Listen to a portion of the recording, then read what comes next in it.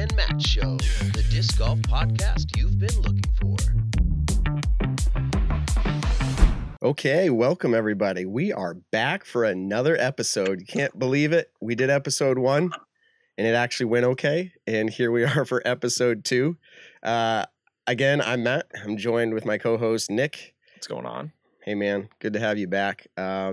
This week had a holiday in it, Memorial Day. It's a little different than usual because of obviously like COVID-19, as we call it. And so a lot of people, usually have did you usually have barbecues or cookouts? Yeah, we usually go somewhere. Like years ago, we used to go to the Memorial Day Pyramids League, and that was always usually one of the biggest ones of the year. And obviously with everything going on right now, Pyramids is still shut down at the moment. But no, I'm pretty sure I just had kind of a relaxing day. I don't even actually remember if I played disc golf at all. Yeah, Memorial Day. We didn't really have anything either. I think I had up my my brother and sister. So regulations have let up a little bit in Massachusetts now. You can have like immediate family or even extended family locally like join you. So we still try to, follow best practices, but that's where we're at. So anything happened for you this week? I had something that happened to me that was kind of interesting. I had kind of a low-key week. The only thing I would say interesting that happened was my job started back up. So I'm back working full-time, which is nice because I'm back in a routine of things. It's manual labor, which I enjoy doing. A lot of the time that I spend not working, I was helping out. Like my dad and I built a shed over the quarantine, and my mom does a ton of gardening, so I was helping out her with the lawn and everything like that. But it's kind of nice to get back into the work truck and be back on that everyday schedule. Yeah, so my work situation hasn't really changed much. Not to, everyone's probably, I don't want to say bored hearing about, coronavirus, but I was at Market Basket and I was driving my work truck away from work, and I parked at Market Basket to go grocery shopping to get some steaks or whatever, and I loaded up a carriage. By the way, what do you call it, a carriage or a cart? A cart. Okay, so I said carriage. Yeah. That's interesting. If you if you're listening live right now, would you just comment, like, do you say carriage or cart? Interesting. So I was loading up, and I'll just say it, my carriage, and I had like some frozen stuff, some fresh stuff, and just a whole bunch of other food. It was a full carriage full of groceries, and I push it out to my truck, and it was actually like a hot day, and I get to my truck, and I kind of like, I can't believe it. Have you ever had somebody park so close to you in a parking spot that you're like, that's going to make loading my car with the groceries kind of tough? Oh yeah, absolutely. So immediately I'm like frustrated. Like there's no way I'm going to get my car in between. Oh, there, see cart. Yeah, I was going to say all the cart. So it was like, I couldn't get in between. So literally, and this has never happened before, ever. I'm like, I'm going to leave my carriage out here in the parking lot, and I'm going to drive my truck forward so like I can load it up. And I go to jump into my truck, and my truck won't start. Oh no. And I'm like, what? I'm like, there's no way a dead battery. So I'm checking things. It has power, the whole 9 yards. This old lady, I start walking around the parking lot, and I'm looking, and this is honestly, I'll admit it, this is a little bit sexist, but I looked for like the big burly man that's going to have jumper cables with his truck, and he's going to come jump start my truck. So I start going around. I've got my mask on my face, and I'm like going around like, hey, anybody, like, and they're all like, kind of like, everyone's already a little standoffish as is right now because of everything. And they're like, who's this man coming over? Like, come up with a mask on, right? Oh yeah. And so I'm going around, and guess what? This old lady, like, she hears me talking to other people. She's like, Sonny, I don't remember if she said Sonny, but she said something like, hey, I've got this cool little like gadget, and it's like those batteries that you use to charge your phone? Yeah. Okay, that's what it was. And it had this like adapter and 2 like alligator clips. And I'm like thinking to myself, I'm going to take her up on it, but I don't know there's any way it's going to start my truck. Yep. So I go to my truck, I plug it, I hook it up, and I go to start it, nothing. And I'm like, okay. And then she's like, hold on. And she gets her car, she drives over. And this is like an older lady. I'm going to guess she was like, no offense to anybody, in her upper 60s probably. I consider that older. And she comes over with her car and she pulls out like full size. And I'm like, well, let's give this a go. This is more likely to work. So she hooks it up. She hooks it up because she's like, I'll show you how to do it. Oh, yeah. And I go to start. It doesn't start. Well, I'll just get to like the moral of the story here. The starter on my truck just shot. Completely went out while you're shopping. I had power, like it just wouldn't start. So my work, I call them, they say, hey, leave it there overnight. We'll fix it in the morning. So I do that. But here's where the unique part is. And just tell me, guys, is this coincidence? If you're listening live, comment. If you're listening later, think about this. My family minivan for me and my kids and my wife, I'm going to guess about 5 years ago, same parking lot. Okay. And we don't usually, like, this is not like a normal grocery store we go to. Same parking lot. We come out of the store and the minivan won't start because the key, it's one of those like digital fobs. Mm-hmm. It just would not read like to the van. Yeah. That was the two chip times. Inside of it, yeah. 2 times, same parking lot, same like situation. Unfortunate. Moral of the story, no shopping at Market Basket in the month of May. I actually love Market Basket. Drop us a comment. What's your favorite grocery store? I'm stuttering there. But what I want to also just lead in here. So thank you guys for sitting through that story in the first 5 minutes here. We're going to be talking tonight to Hannah McBeth. You may know her name. You may recognize her last name. We know her by her first name. In fact, inside of my phone contact list, I was looking her up today, and it's still in there with her maiden name. It's Hannah Croak, and I'm like, oh, Hannah Croak. I haven't seen that in a while. So it kind of has a familiar ring to it to me. We're going to bring her on in just a little bit. We're going to talk about the Disc Golf Pro Tour. Hey, Nick, we're going to ask you a question. We're going to have a topic about caddies tonight. We're going to ask you about what it was like to caddy for Brodie Smith. So just like give us a teaser. 45, it was awesome and super entertaining. Okay. That was good. Yeah. We're going to talk a lot more about that. And then just caddying in general. Mm-hmm. And then we're going to, assuming this is going well and people are enjoying it, and those of you listening later, if you're driving, maybe you want it to go longer. That's great. I drive a lot. I love listening to long podcasts. We're going to talk about pay-to-play courses. And this is going to be an interesting question. We're going to get to it. How much would you pay to play a round of disc golf? And this is kind of relevant because during coronavirus, this is a question. Let's just hypothetically say it wasn't a virus that was life-threatening. And let's just say like a world order said, you can only play disc golf if you pay a certain amount. What would that number be? Like if they're like, hey, the number's $1,000, would there be people eventually who are like, I'll pay $1,000 to play disc golf? Mm-hmm. So what's the number? What's the dollar amount for you? And then we brought a game last week called Judge That Disc Golfer. What'd you think of that? It was awesome. It seemed like everyone actually really liked it. And the kid who you interviewed, was it Josh? I think his name was. He seemed like he was super into it. John. Yes. You were close. Sorry. That's pretty good memory for that random disc golfer you were judging. Yeah. No, super nice kid. He seemed like he had a fun time just answering the questions. And thankfully, he was allowing us to put him on our show. Yeah, for sure. So, all right. That's where we're really getting to here. We're going to go ahead and bring in our special guest because we're just going to bring her on as a guest host throughout the whole episode. We hope you enjoy it. So let's welcome on Hannah McBeth. How are you doing, Hannah? Great. Hi, guys. Hello. How are you guys? Hold on a second. Here we go. All right. Yeah, good. I probably had a little echo there for some of our people, but we got that fixed right away. Awesome. So, Hannah, what's up? Hannah is one of my best friends. She has been for probably about 13 years now, I think was about when I met her. And what's I kind of like a cool thing about that is Matt is the reason why both Hannah and I even play disc golf. Oh. So that's just kind of like a cool connection between the three amigos that we have on the show tonight. So. Wow. Do you remember that, Hannah? Like, go back and I guess we're just jumping into it. Nick just kind of segued there. Yeah.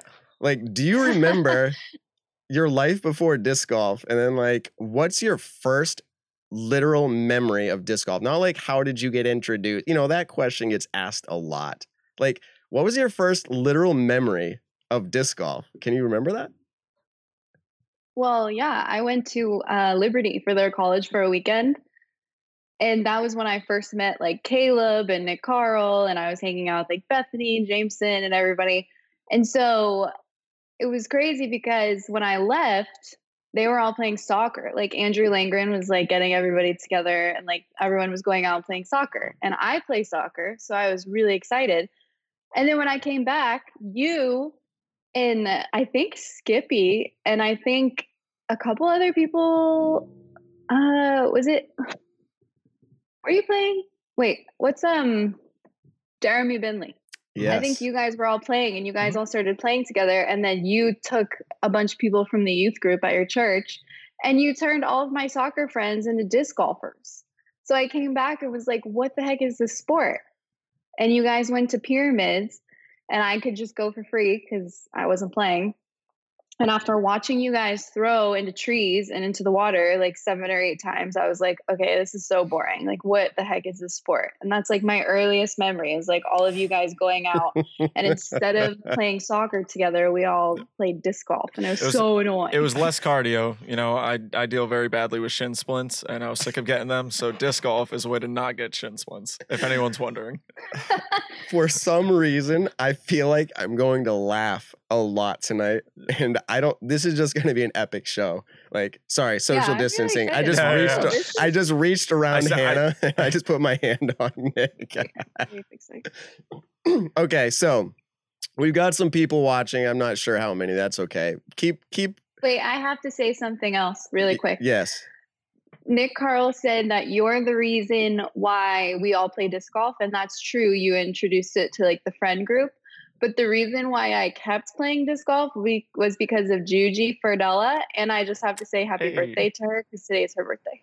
Wow. Oh, happy birthday, Juji. I don't know if she's tuned in right now. Hopefully she gets a point listening. I actually just saw her in Doug last Sunday at a course. Yeah, so shout out to her. People that are watching from all over the country, the world, wherever they're tuning in right now, they're going to hear us having this like local connection because it's just how it is. Like, Hannah grew up here where we are located and Nick's her friend and I've known Hannah for a long time. So that will probably come up throughout the show. Just bear with us. It's going to be good. You can kind of feel like you're part of the family here. So yeah, there's a whole bunch of things that are going to come up tonight. I just wanted to see where, well, actually, let me bring it back here. It kind of came up. I put out earlier on my social media, like, hey, what should I talk to Hannah about? A whole bunch of stuff came up. If you want to look through that and pick one to answer later, you can do that, but you don't have any obligation to. But one thing that came up was I was like, oh, Hannah wore Vibram 5 fingers. Dude. Rough times. Are you kidding me? Yeah, I just thought I'd bring that up just so people could visualize what that was like. Just bring us back there. Was that like, what was that time in your life? Like, was that like, oh, this is definitely like how disc golf, like, is this what like disc golfers do? Or was that just like in general, like it looked cool? Because I'm not going to lie, like when they came out, I was like, Vibram 5 fingers, that it seems legitimately cool. I don't know. It doesn't make any sense to me because with my form and how it is now, there's no way I would be able to wear those shoes. Like, there's no way. Your balance wouldn't work. Mm-hmm. Yeah, like, because they don't really, like, they support you, but it's not like, it's not even, like, you would hurt yourself. Like, there's no, like, grip. Like, not really. Exactly. With all the twisting that your plant foot does and everything like that, I couldn't imagine that would be comfortable at all at this point. Yeah. But, so, I don't know why, but, like, back in the day, I got my Vibram 5 fingers at, like, this running store, and it was for, like, my birthday. My parents bought me them for my birthday. And I started running, and it was just harder to like do that, and then they were really comfortable and you can wash them, so I just was like, well, I'll just wear these to the disc golf course, I guess, because all the tee pads at Pyramids at the time were like either rubber or natural, so I was like, oh, this is fine. But yeah, I don't know, that was weird times, but I love telling people like, oh yeah, I'm married to Paul McBeth and I used to throw like Prodigy discs in Vibram 5 fingers and I still landed Paul McBeth, and it's just like one of my claims. Low-key weird flex, but okay. Just kidding. So you talked earlier about, you know, when we were talking about you getting into disc golf and everything like that, one of the things you said is you went for college for a weekend, CFA, down at Liberty. Mm-hmm. You ended up attending college there for 4 or 5 years. Mm-hmm. And what did you study? Tell us about your kind of college education and, you know, how was it going to Liberty? Yeah, so I got my degree in exercise science and I minored in psychology because when you're working with people on like fitness and health and everything, you get confronted by a lot of like, whether it's like mental health or just psychological stuff, that you have to know whether this is just a problem that they're having from the weekend or something that they really need to see. You know, like we can have cravings because we're hungry, or we can have cravings because there's something going on. And we're like, I needed to be able, as a trainer, I felt like I needed to be able to deal with that. So I wanted to understand the human psyche, basically, is my long-winded way of saying that. Gotcha. But so yeah, I studied exercise science, and I didn't really know. I wanted to be a physical therapist, but it just didn't really work out. School was going to be a lot of money, and I had already gone into like debt just going to school in the first place to get my bachelor's, and there weren't really a lot of doors opening there. So I just kept doing like training, and I kept thinking about owning my own gym someday, and doors weren't really opening there. And then my senior year, I met Paul, and I started to kind of like do his training for disc golf. And I just like, I'm assuming usually when people ask me this question, their next question is like, how do you use your degree? And I use my degree with like my husband and our training schedules. And even today I was feeling sore because we flew in, and then we were like sitting all day yesterday. I was like editing and just filling orders for helping them fill orders down at Foundation. And just, it's crazy. Like, I just know things now, that I know how to stretch or how to work my body in a certain way, and like how to help him out, where we don't have to like go see a trainer or go to a PT or something like that. So it saves a lot of time, and I don't really use it to help anybody else other than us. But I don't use it to help anybody else. Well, the cool thing about that is you guys have the whole training facility. You guys have weights, you have, you know, squat racks, you have stretch bands, everything like that. And so actually when I was down there, it was either the last time I was down there or 2 times before that, you had done a workout with Paul and I and told us what to do. We did a ladder drill. We did lunges with, I think it was a medicine ball. You had to jump up and everything. There was a ton of stuff you're doing. And I remember it was a cold night. So I went down there. I was wearing a long sleeve shirt, joggers, and everything like that. And within probably 5 minutes, I was sweating like profusely at that point. And so it was intense at how much of a workout Hannah was giving us. But I remember waking up the next day and just feeling like really energized, wanting to go out and play disc golf. Felt a lot better. So. Yeah. So it's cool knowing you, Hannah. And I think having you on the show, like I already mentioned, is going to be pretty cool. I feel like, and you can just put me in my place, but I feel like we're going to be able to ask you some questions that maybe some other people don't feel as comfortable asking you. I'll let Nick do that. Maybe. Throw me under the bus, please. An Instagram Q&A the other day because I was really bored, and some of the questions that I was getting, they were pretty wild. But then you don't have to I don't have to answer them. Your response, I can just like read them, laugh quietly to myself, or like your response to those questions though were the best. Kind of the audacity and the audacity part too. Like I was dying laughing at those. So if we ask you a question and you don't feel like answering, just be like, yo, Nick Carl, the audacity. And I will instantly shut up. Yeah. That'll work good. So, I mean, you guys are. It's not really like the elephant in the room per se. I don't want to offend anybody here. But it's kind of like you're married to somebody that we all know and we all knew and like we still know. And like, I'm just bringing it up because people are like, dude, that's Paul McBeth's wife. And again, like in my contacts, it's kind of like, well, it still says Hannah Croak to me, but yes, she's married to Paul. So like some people only know you because of who you married. And now they know you and they're probably friends with you. You have people that you made friends and all that. I'm not just saying people only know about you. But I guess where I'm going with this is there was a period of time, this is obvious, before you even knew Paul or even knew he existed. And that's true for a lot of us and our spouses. There was a time. And so that's not anything different. But then there was a time you met him, and I'm going to kind of lead you through this here, but you met him and he was, and I'm assuming you knew this when you first met him or heard about him, like he was a professional disc golfer. And I don't know if you knew if he was the best or contending for the best. I don't know if you knew that. You can talk about that in a second.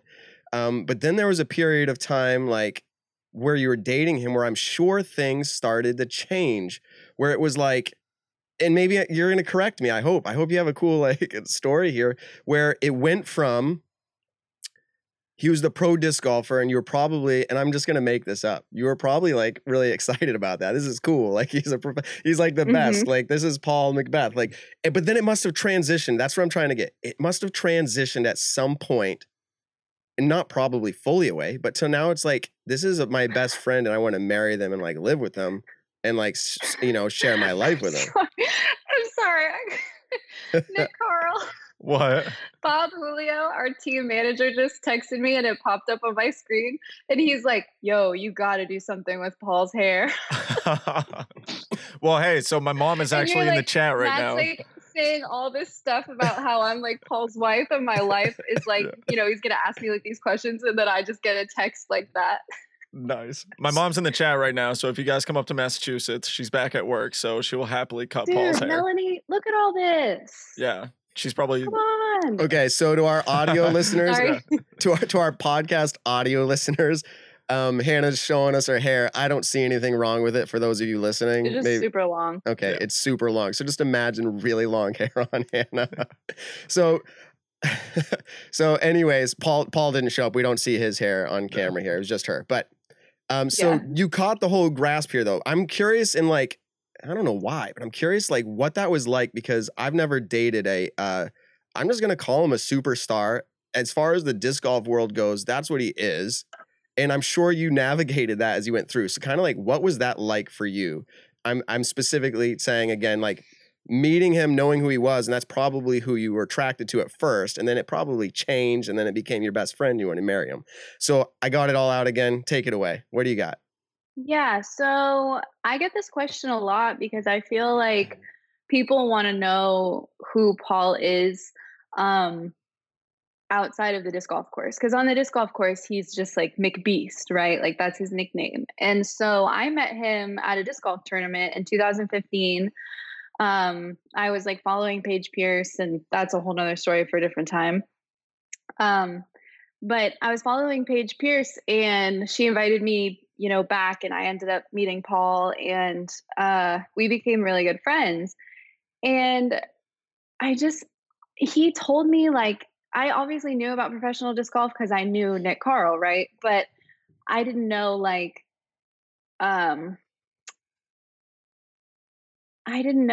what it took to be where he was. I didn't understand that there was a tour. I didn't understand that he was the best in the world. I just thought he was really good. And why wouldn't you want to come play Maple Hill? Because it's really great. Like, why wouldn't anybody want to come play this tournament? But I didn't understand that was their job. And I even followed Paige for like the year previous on Instagram and saw that she was going to all these places. But social media wasn't really that popular, I think, in 2015. I think Instagram was relatively new. Yeah. And everyone was kind of in that weird transition of like, everyone's on Facebook, but Facebook is really just a place for your immediate friends and family. Mm-hmm. And I was in college, so I was in my own little bubble of life. Anyways, yeah. So when I met Paul, I wasn't interested at all in the fact that he played disc golf. And I don't know if that was like a God thing or what, but I just really could not have cared less that was what he did, other than the fact that that was an aspect of what made him who he is. To me, it was just a piece of who he was. It wasn't like his identity.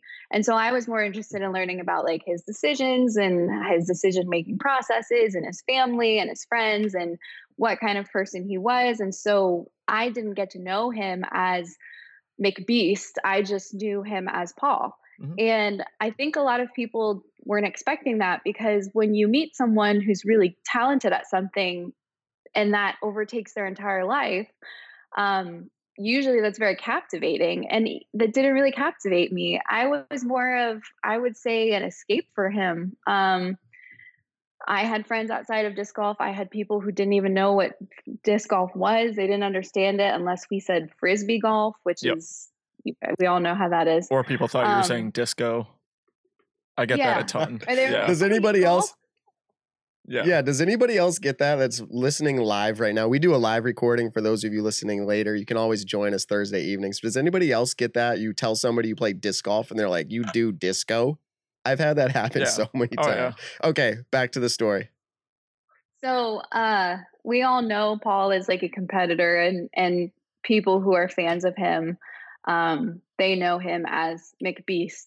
And the reason I keep saying that is to I guess have one part of him be Paul and the other part of him be that competitive driven version of himself. Mhm.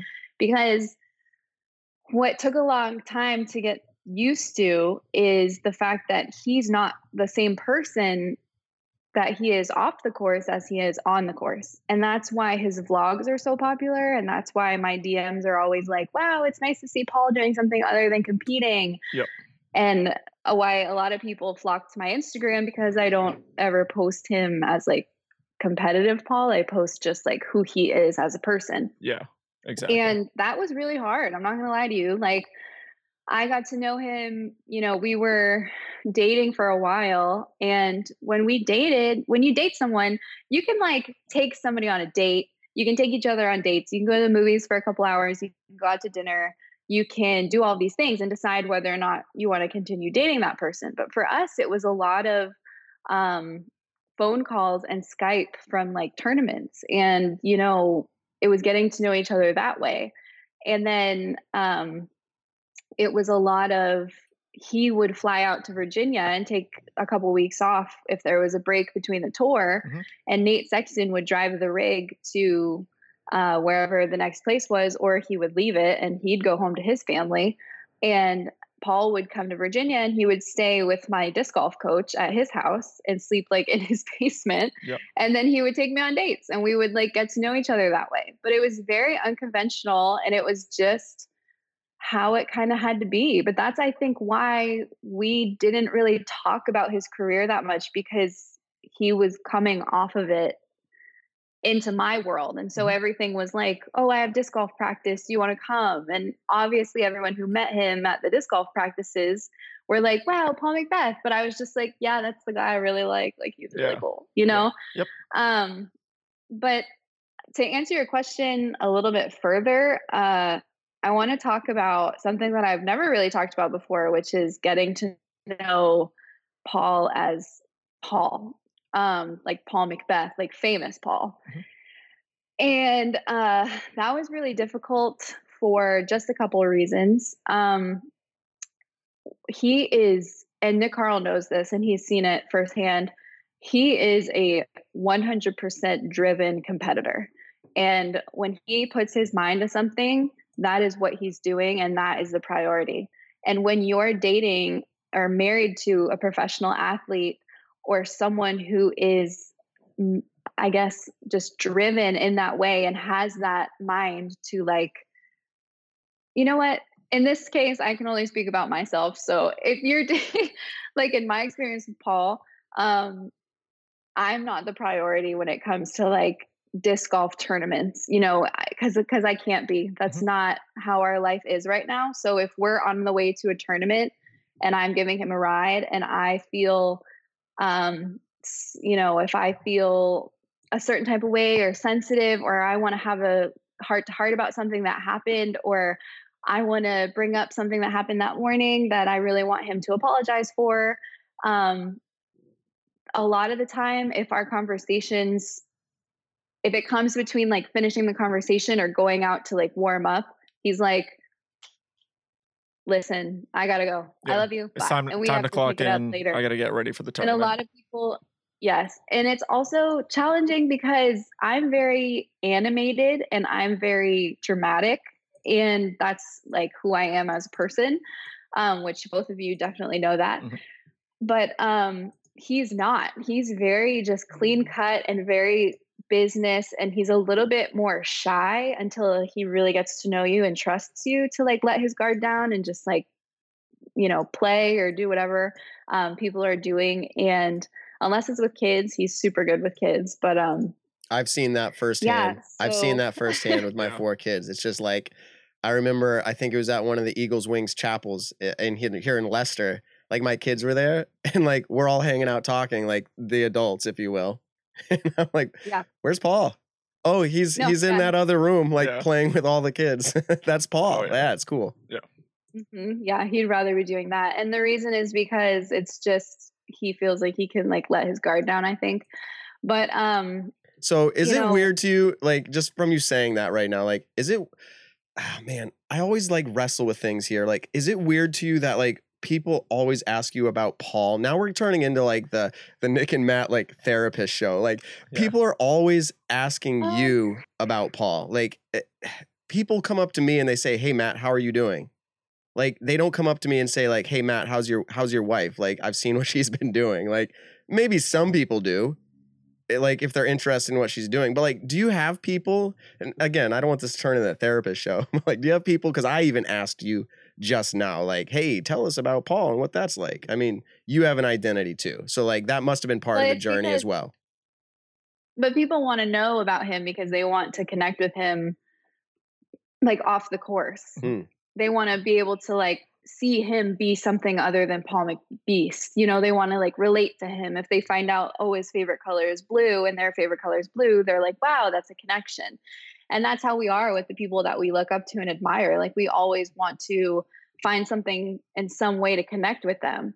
But what I was saying real quick was, I just like remembered. And basically, I think back, like, so like I said, I'm really animated and he's not. And one of the ways that it comes out when he is in that mindset is like when he won Worlds this past year, I ran up to him and was like crying and was like, just because you guys don't like, and no one will ever know or understand what disc golf, what it does to a couple, you know what I mean? Like, who's on the road, like, there are so many sacrifices made and so many things that we miss with our families because we need to get to a tournament, and we're super blessed and we tour in like one of the most comfortable, incredible ways. But, you know, life is still life and it still comes with ups and downs that are really difficult.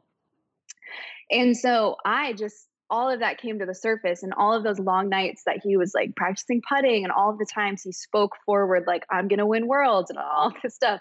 So there's me who's like, wow, like, congratulations, I'm so proud of you. And then there's Paul who's like,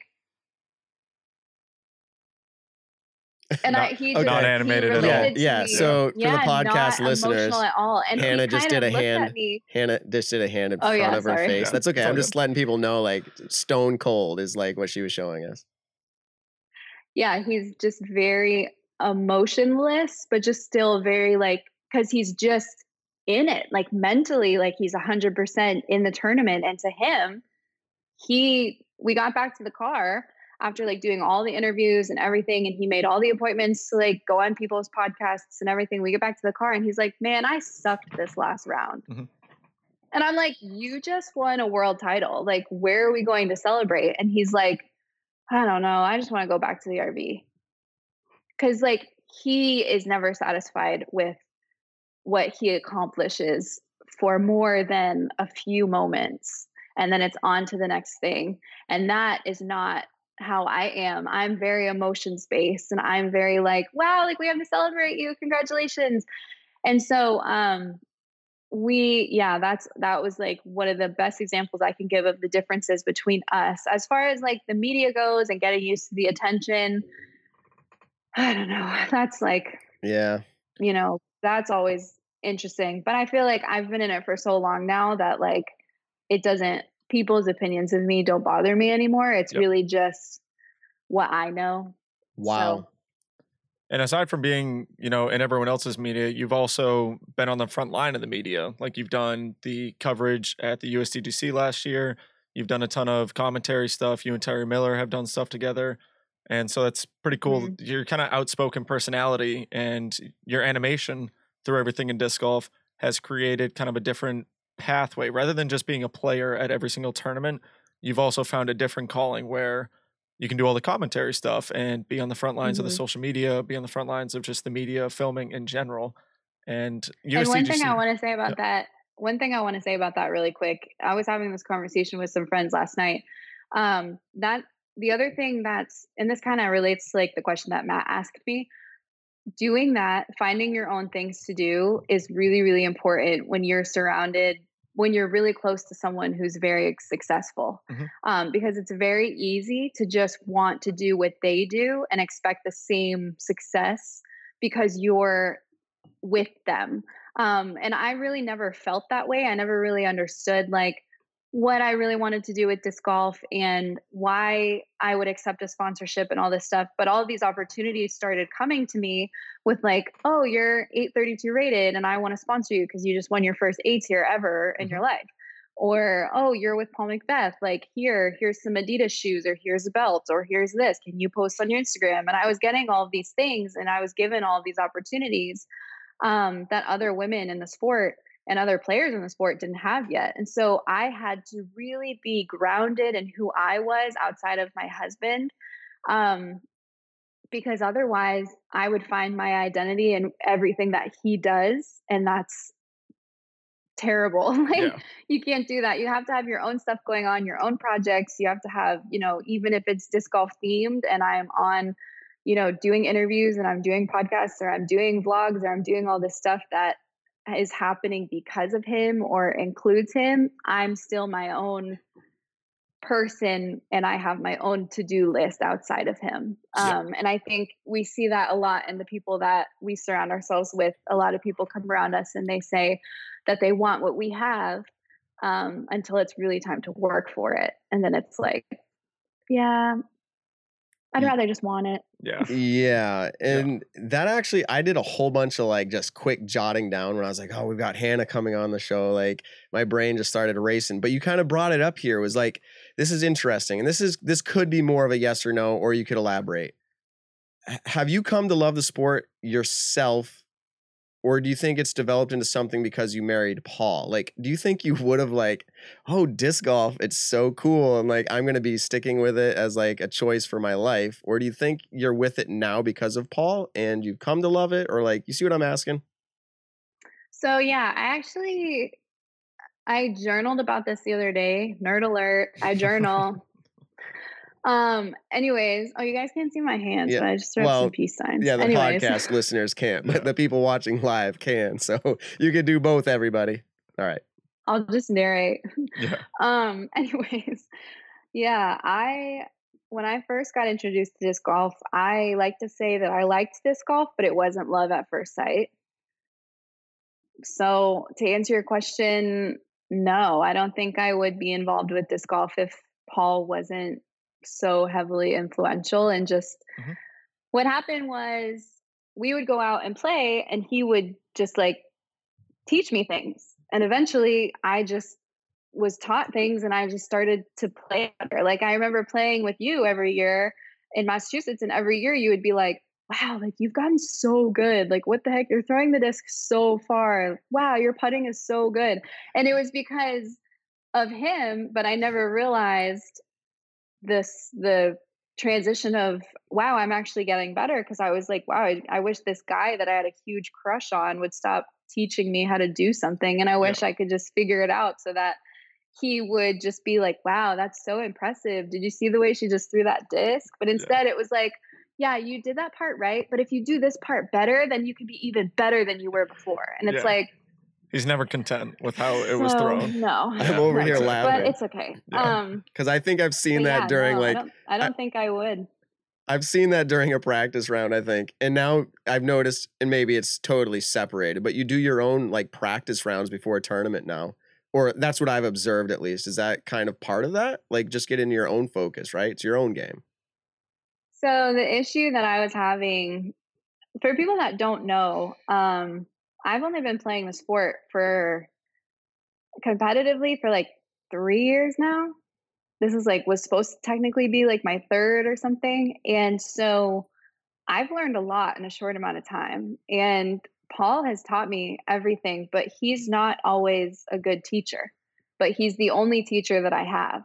And so if he's telling me something and I don't understand and I get irritated or I get defensive because I don't want to be taught, I just want to go out and play because it's a game, and he's challenging me to treat it like something else, or he's like helping me treat it like something else, then we've had some really big fights, just to be totally transparent. And Nick Carl probably knows, but it's really, really hard when your spouse is like your coach, and people will always tell me like you're so lucky because Paul McBeth is teaching you everything. And I'm like, you're right, but he's also my husband. And so you can't go home to your husband and be like, man, my coach was so annoying today. He wouldn't get off my case because he's your coach. Like, you can't talk to him about him.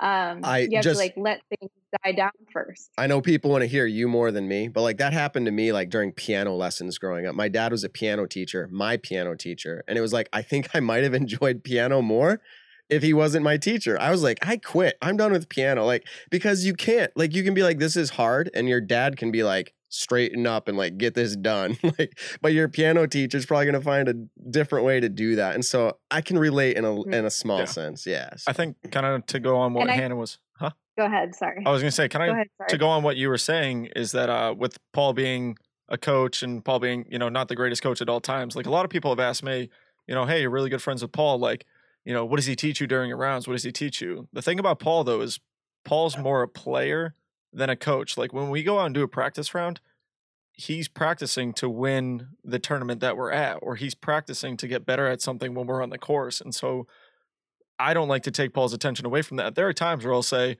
wow, that was a horrible shot. What did I do wrong? Like, can you watch me throw another one? And he'll give me a quick tip of like, hey, your feet are lined up wrong on the tee pad. You should line up kind of like one more foot to the right. Now your angle's a little bit better. Go from there. But that's, I think, one of the biggest things is Paul's not a full-time coach. He's not like the coach from LU. He's not there to coach players. He's more so there to play. And so I think when you guys go out for a practice round, you're both there to play. So it's hard to coach each other.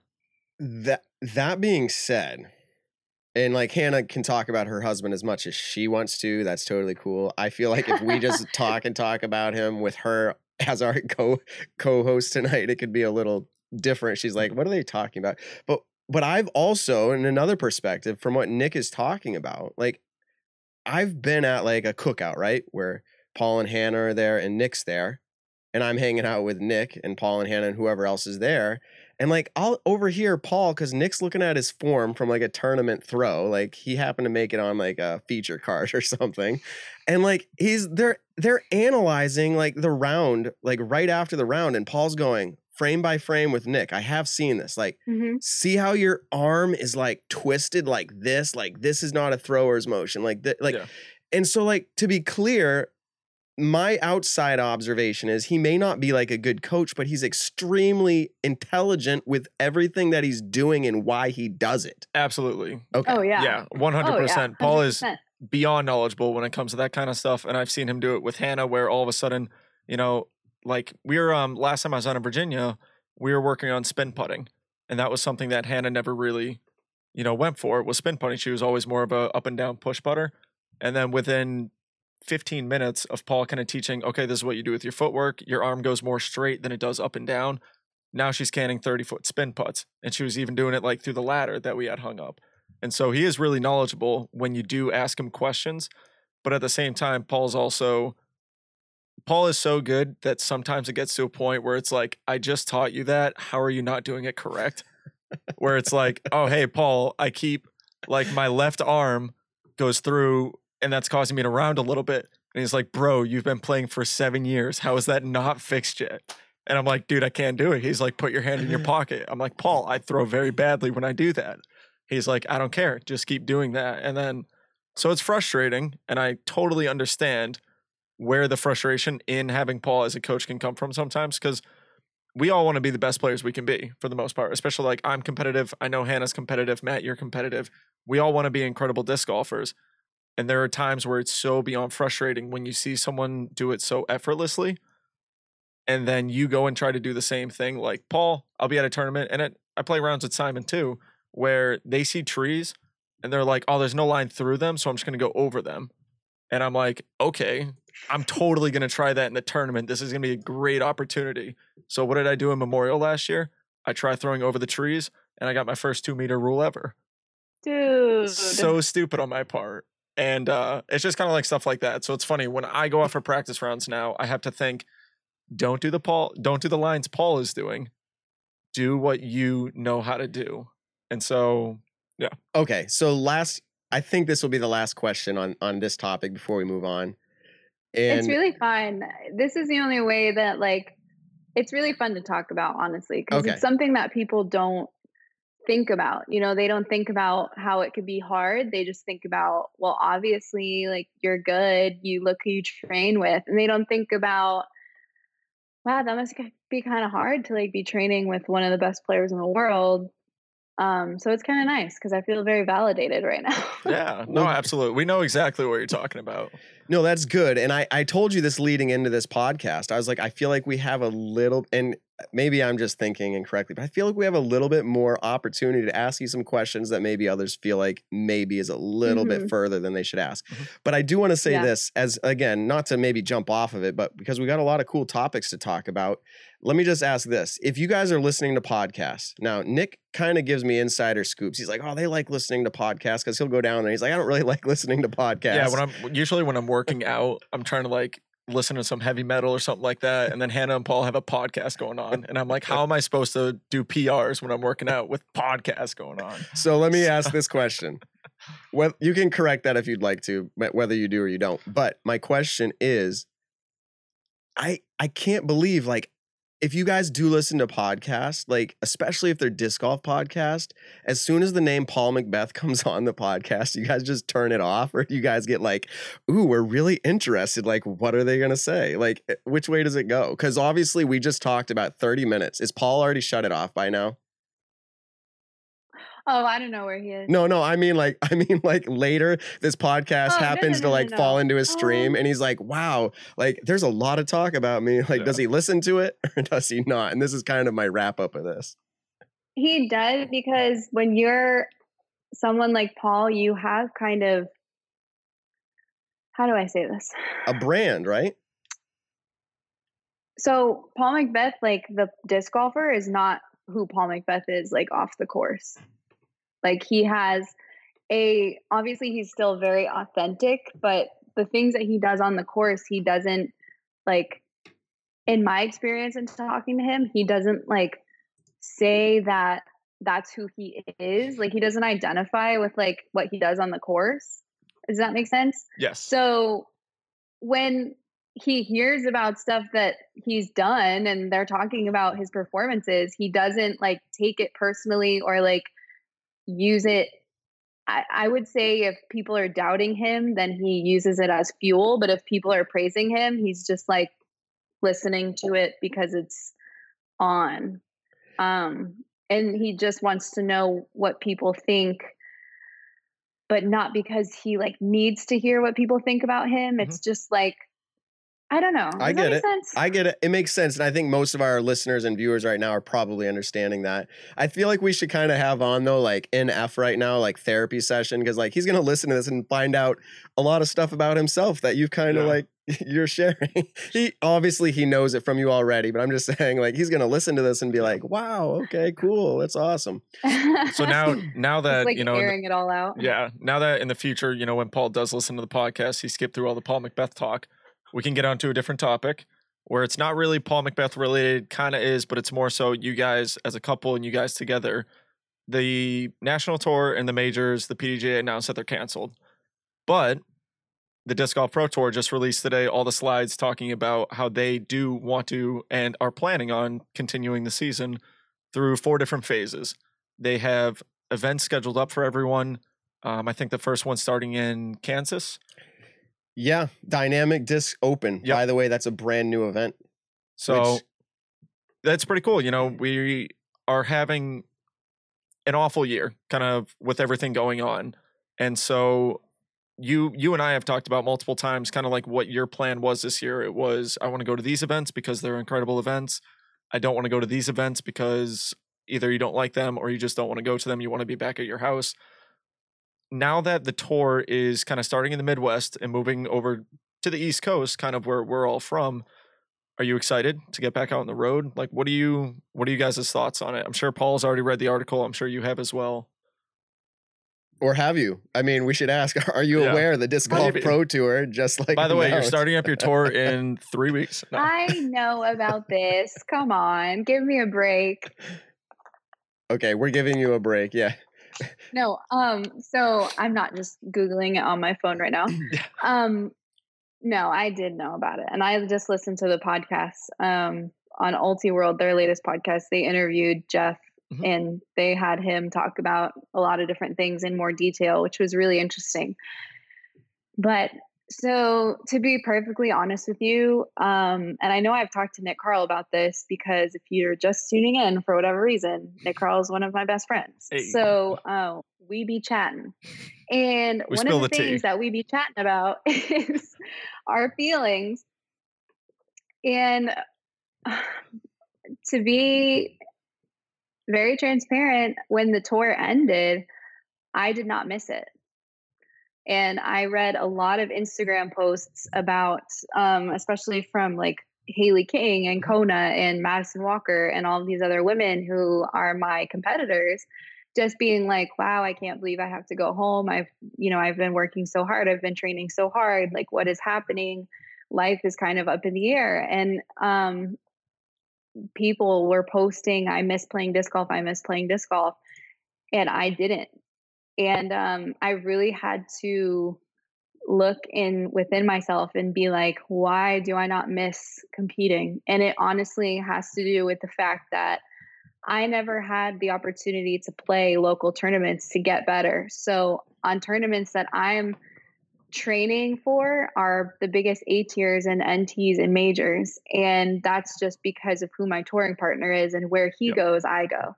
So sometimes we get to play things like the 2 days in May, and I'll just miss it by a stroke. Or sometimes we get to play things like the Kansas City Wide Open with a smaller field, and it's like me and Missy Gannon just battling back and forth the whole time.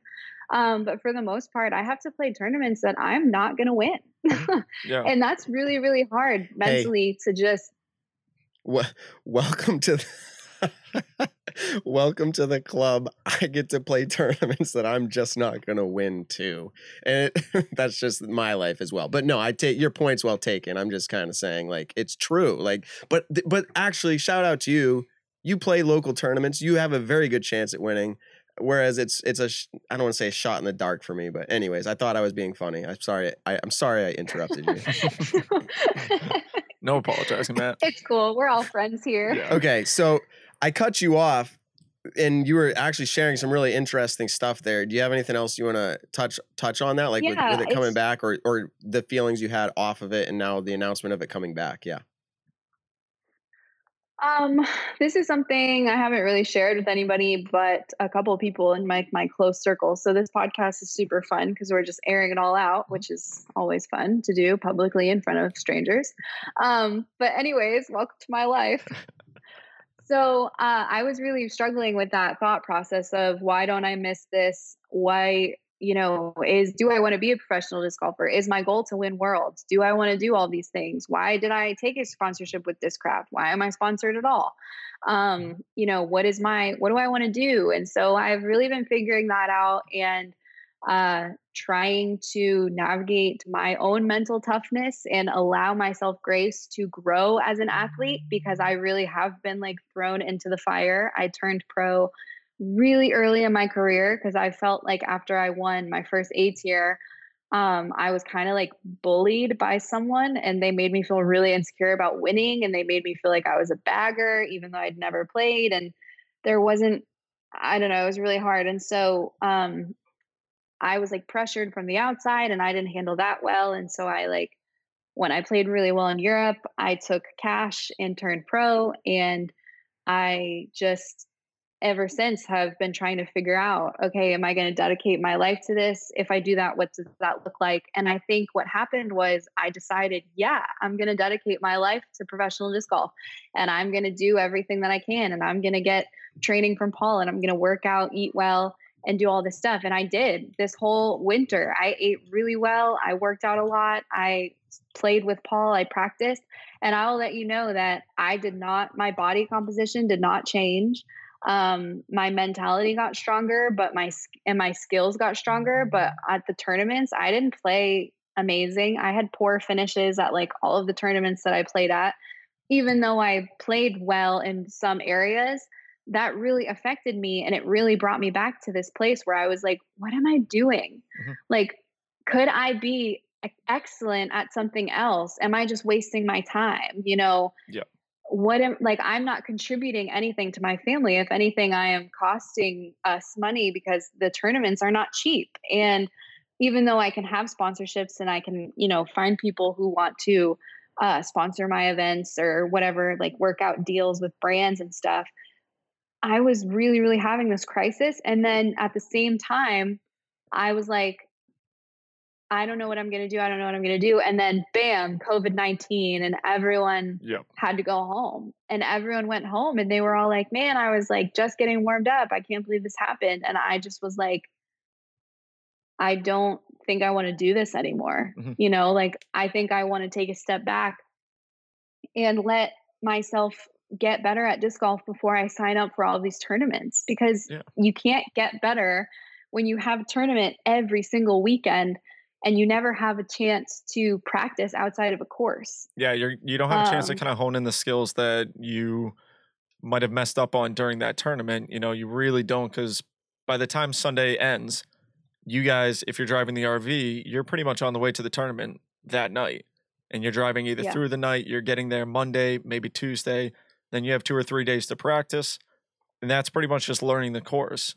And once you've learned the course, now it's like, well, I didn't really get enough time to work on my circle one putting, or, my hyzers feel off, kind of something like that.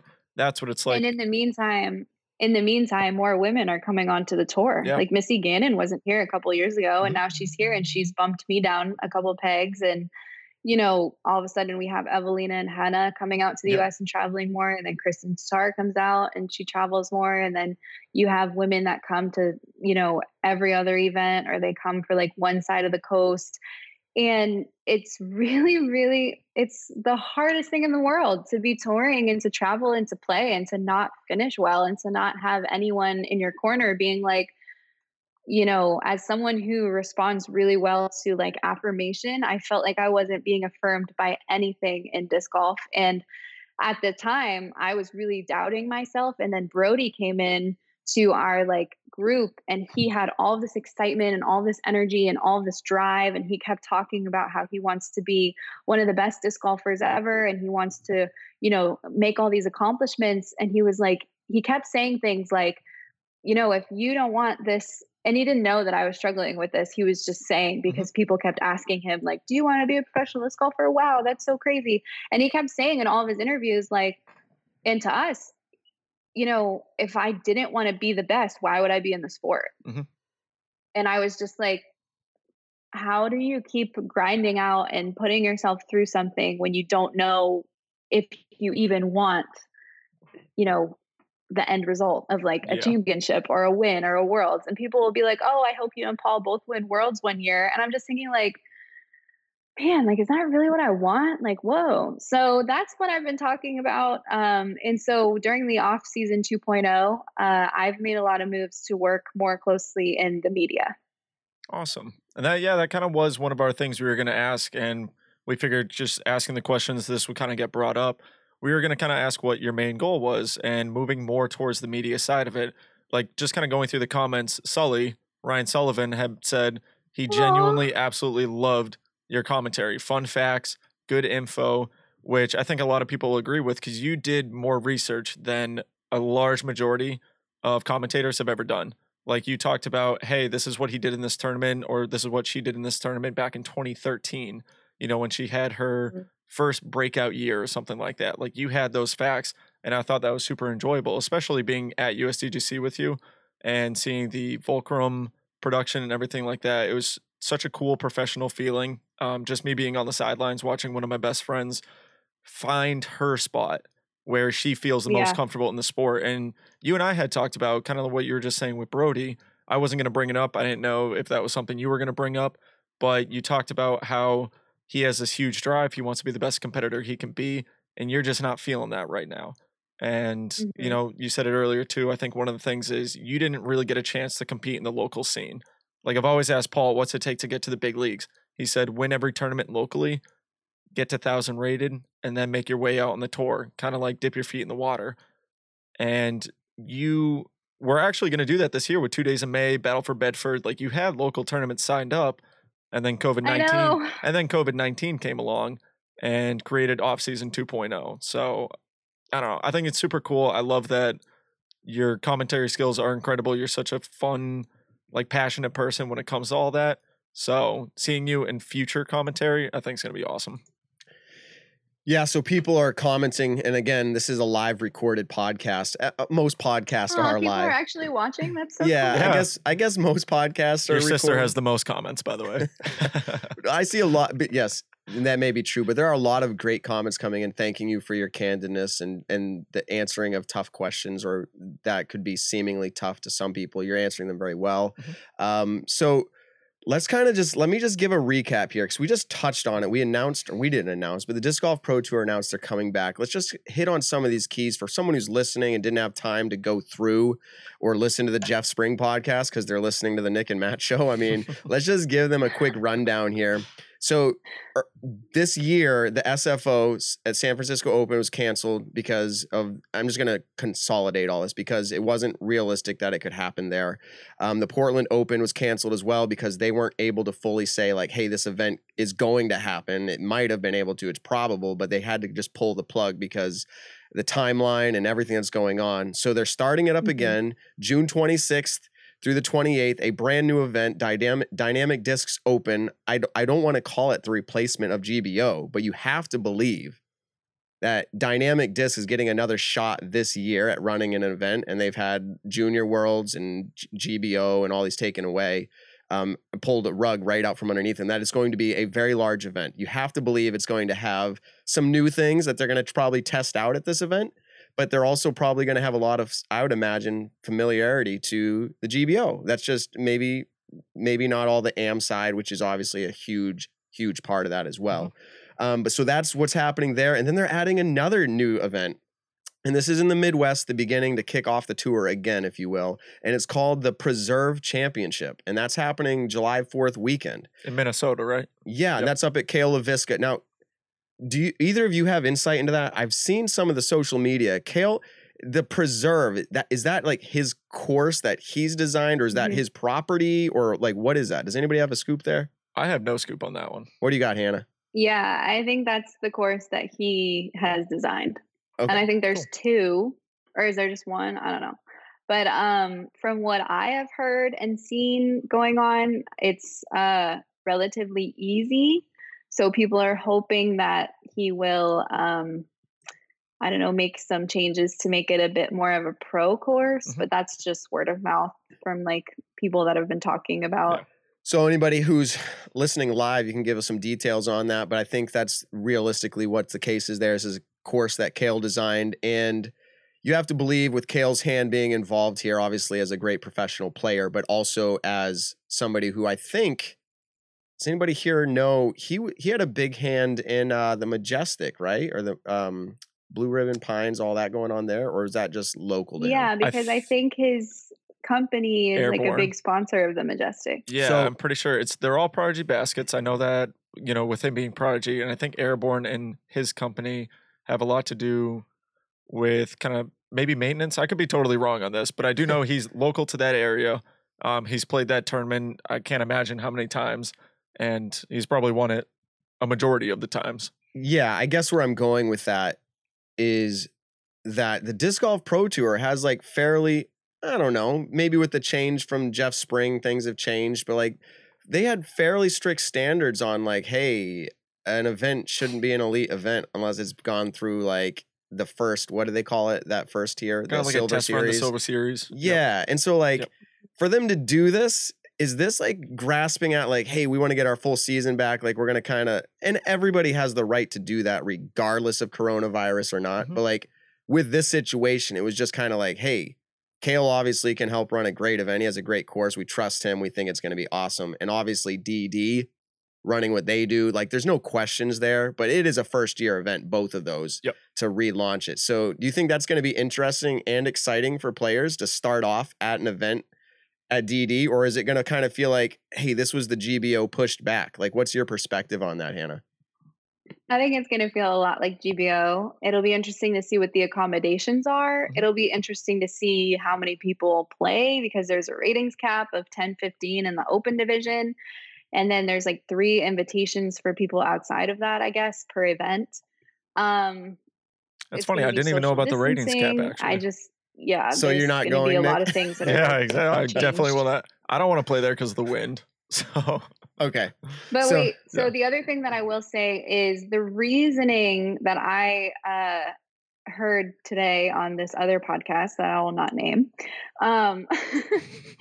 is that the reason why they added these is because people were going to travel anyway. And Paul and I were talking about this earlier. People are going to travel regardless. Like, people are going to create their own version of a tour regardless, because They already are, right? States are now opening up and things are happening. So the Pro Tour, the difference is, and what makes it difficult and why the Pro Tour is like, okay, we got to hurry up and figure this out, is because when you're having a tournament, you're not thinking about the fact that, like, some states you're not allowed to travel through, or if you travel to a state from a certain place, like if you travel to New York right now, you have to be in like quarantine for 2 weeks before you're technically allowed to go anywhere. Yep. And same thing for a lot of states. I think it's like Illinois or something random like that, that you can't even drive through it if you're like not from there, because there is a possibility that you could stop at a gas station or stop at a store and then infect people if like you have it or something.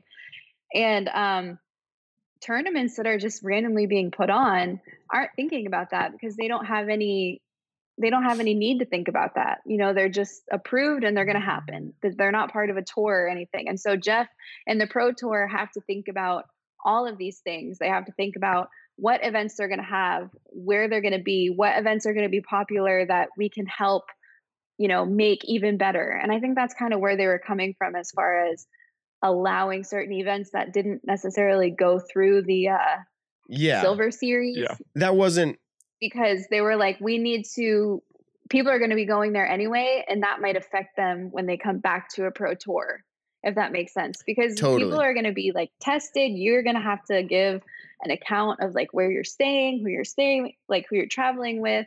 Yeah. And then if somebody's infected or has symptoms, that can like affect your, for sure, you know, ability to play in the tournament. So I think that's like where he was coming from, but it's going to be really interesting. I feel like, I don't know, it's going to be different. Right. And different in this sense. Let me just kind of touch on some of the details here. So first of all, there are going to be, and this is incredible, it feels like we stalled, you know, right after the beginning at Waco with the Disc Golf Pro Tour. I was out at Las Vegas Challenge, and then the Disc Golf Pro Tour came in Waco, and then it all just halted. But what's amazing is with these addition of these two events is there's still going to be the full 11 events, like total. That's cool. So they have 3 phases that they rolled out. Let me just read these, and then we can see if we have anything else to say, and then we can move on from this topic. But phase 1, they're prohibiting spectators.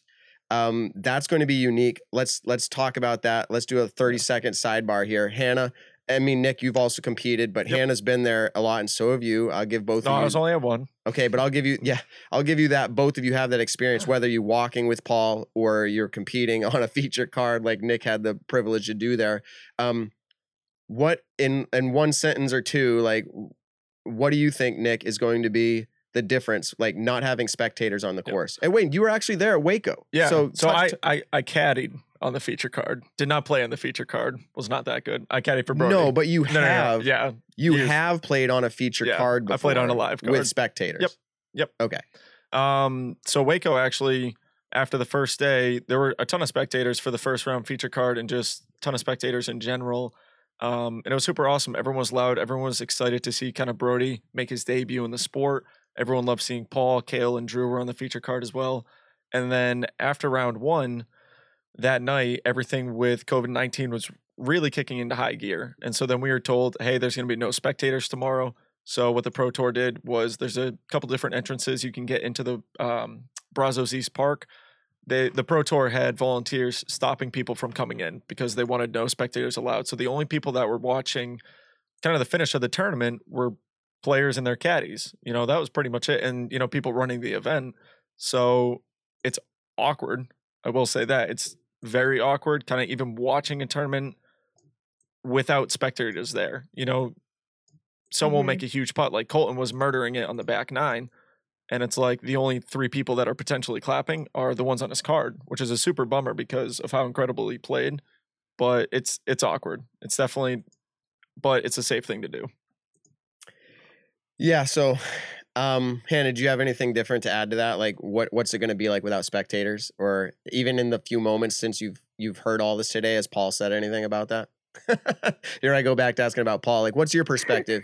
What's your perspective? But I mean, like, have you guys talked about that? Like, what do you think the differences are going to be? Just really quiet, kind of what Nick Carl said, like a little bit awkward. Yeah, I was going to say, I interviewed, it was kind of random. It was kind of like a FaceTime that I went live on my Facebook last year with Paul. And I said, Paul, like, what do you want there to be, like thousands of people? Like, do you want it to be like traditional golf is or was, like where thousands of people were like circled him? And he's like, I think that's actually what I would like. So yeah. So is that how you feel too? Like, would you like to have people following, or would you rather have nobody following? Well, it doesn't bother me either way, because when I walk with Paul, there's like thousands of people following, and when I play, there's no one. So I'm pretty used to both. I totally know what you mean.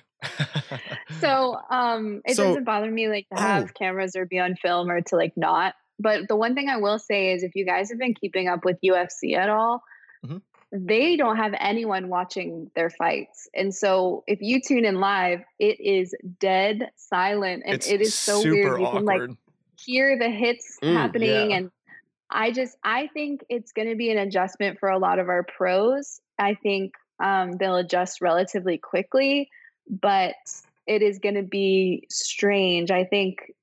And I think it's going to be hard for the people picture like, I can just think a couple of years ago, like if Paige was coming to Maple Hill and I had to watch live when she's like 30 minutes from my house and I can't go visit or say hi, or like, that stinks. Like that's awful. You don't want that to happen. Like you want to be able to go get an autograph or get a picture. And it's like, that's really tough.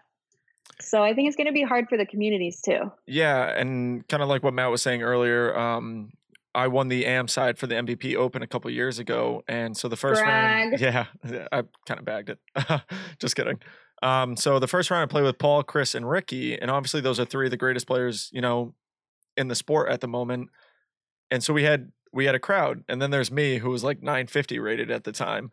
And the coolest thing was that tournament is local to me. All of my favorite friends were kind of around. You were there. Paul was there, who's a really good friend of mine, obviously.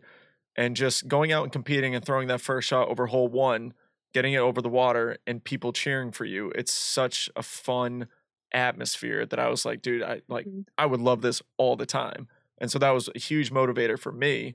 And so I can imagine what it's like to be a pro who has that all the time, and then all of a sudden just flip the switch, no spectators allowed. That point you just made, Nick, is what we'll leave it on, because that's actually the question. Like, who's it going to be most different for? It's going to be for the pros who are most popular and are used to this, because I was just thinking, I experience this every single tournament. That's what Hannah was just saying. Like, we know what it's like to not have spectators. So really, we could be asking ourselves, what is it going to be like? But the real question was like, what's the difference going to be? And I think the difference for the top pros who are used to it, it's going to feel like maybe, I don't know, because I feel like even if Paul or Ricky or Simon were on like card number 8 or 10 or 12 of the day, like people still do follow. So I was going to say, like, pretend you're not on the lead card, but if you're a well-known, respected disc golfer, you're going to have fans following regardless. So one quick note on that. I think it'll especially be kind of weird for people that are watching Jomez, because when I'm casually watching disc golf at my house, say I'm cleaning my room and I got disc golf on, I'm not really paying attention to what's happening. Your room. Please don't lie to the people. Thanks. Appreciate it. My mom will comment soon saying the same thing. Anyways. I know. So, like when I'm casually watching on TV, all of a sudden someone will hit like a huge putt or someone gets an ace or whatever, and then you can hear the crowd go bananas. Now, when we watch that, you're not going to hear anything. You're just going to hear, potentially the big sexy commentary saying, "Oh my gosh, what an incredible shot!" And then you're like, "I'm not as excited to watch it now." Kidding me? Like they have to turn down their mics all the time and like just absolutely yell. Or Jomez is going to come out with the crowd applause thing like you see in those shows. But so one other thing, real quick, UDisc. Are they going to have a UDisc volunteer? So that actually leads me into if Matt, you're watching. I'm going to be reaching out to you soon. I was thinking about actually having him on next week. We'll see if that happens. I don't want to tease it out there if it's not going to happen, but we do want to have you just to talk about some of this with the rollout. I expect that they're going to want to do live scoring, but I have a feeling, and I could be wrong, and I don't need your opinion on this, they're going to have a pro do it. Yeah. So a pro player, and that's my opinion. I don't know what will go down with that. That's a topic for another time. But so a few other things in phase 1 besides no spectators. And by the way, we don't know when phase 1 is up.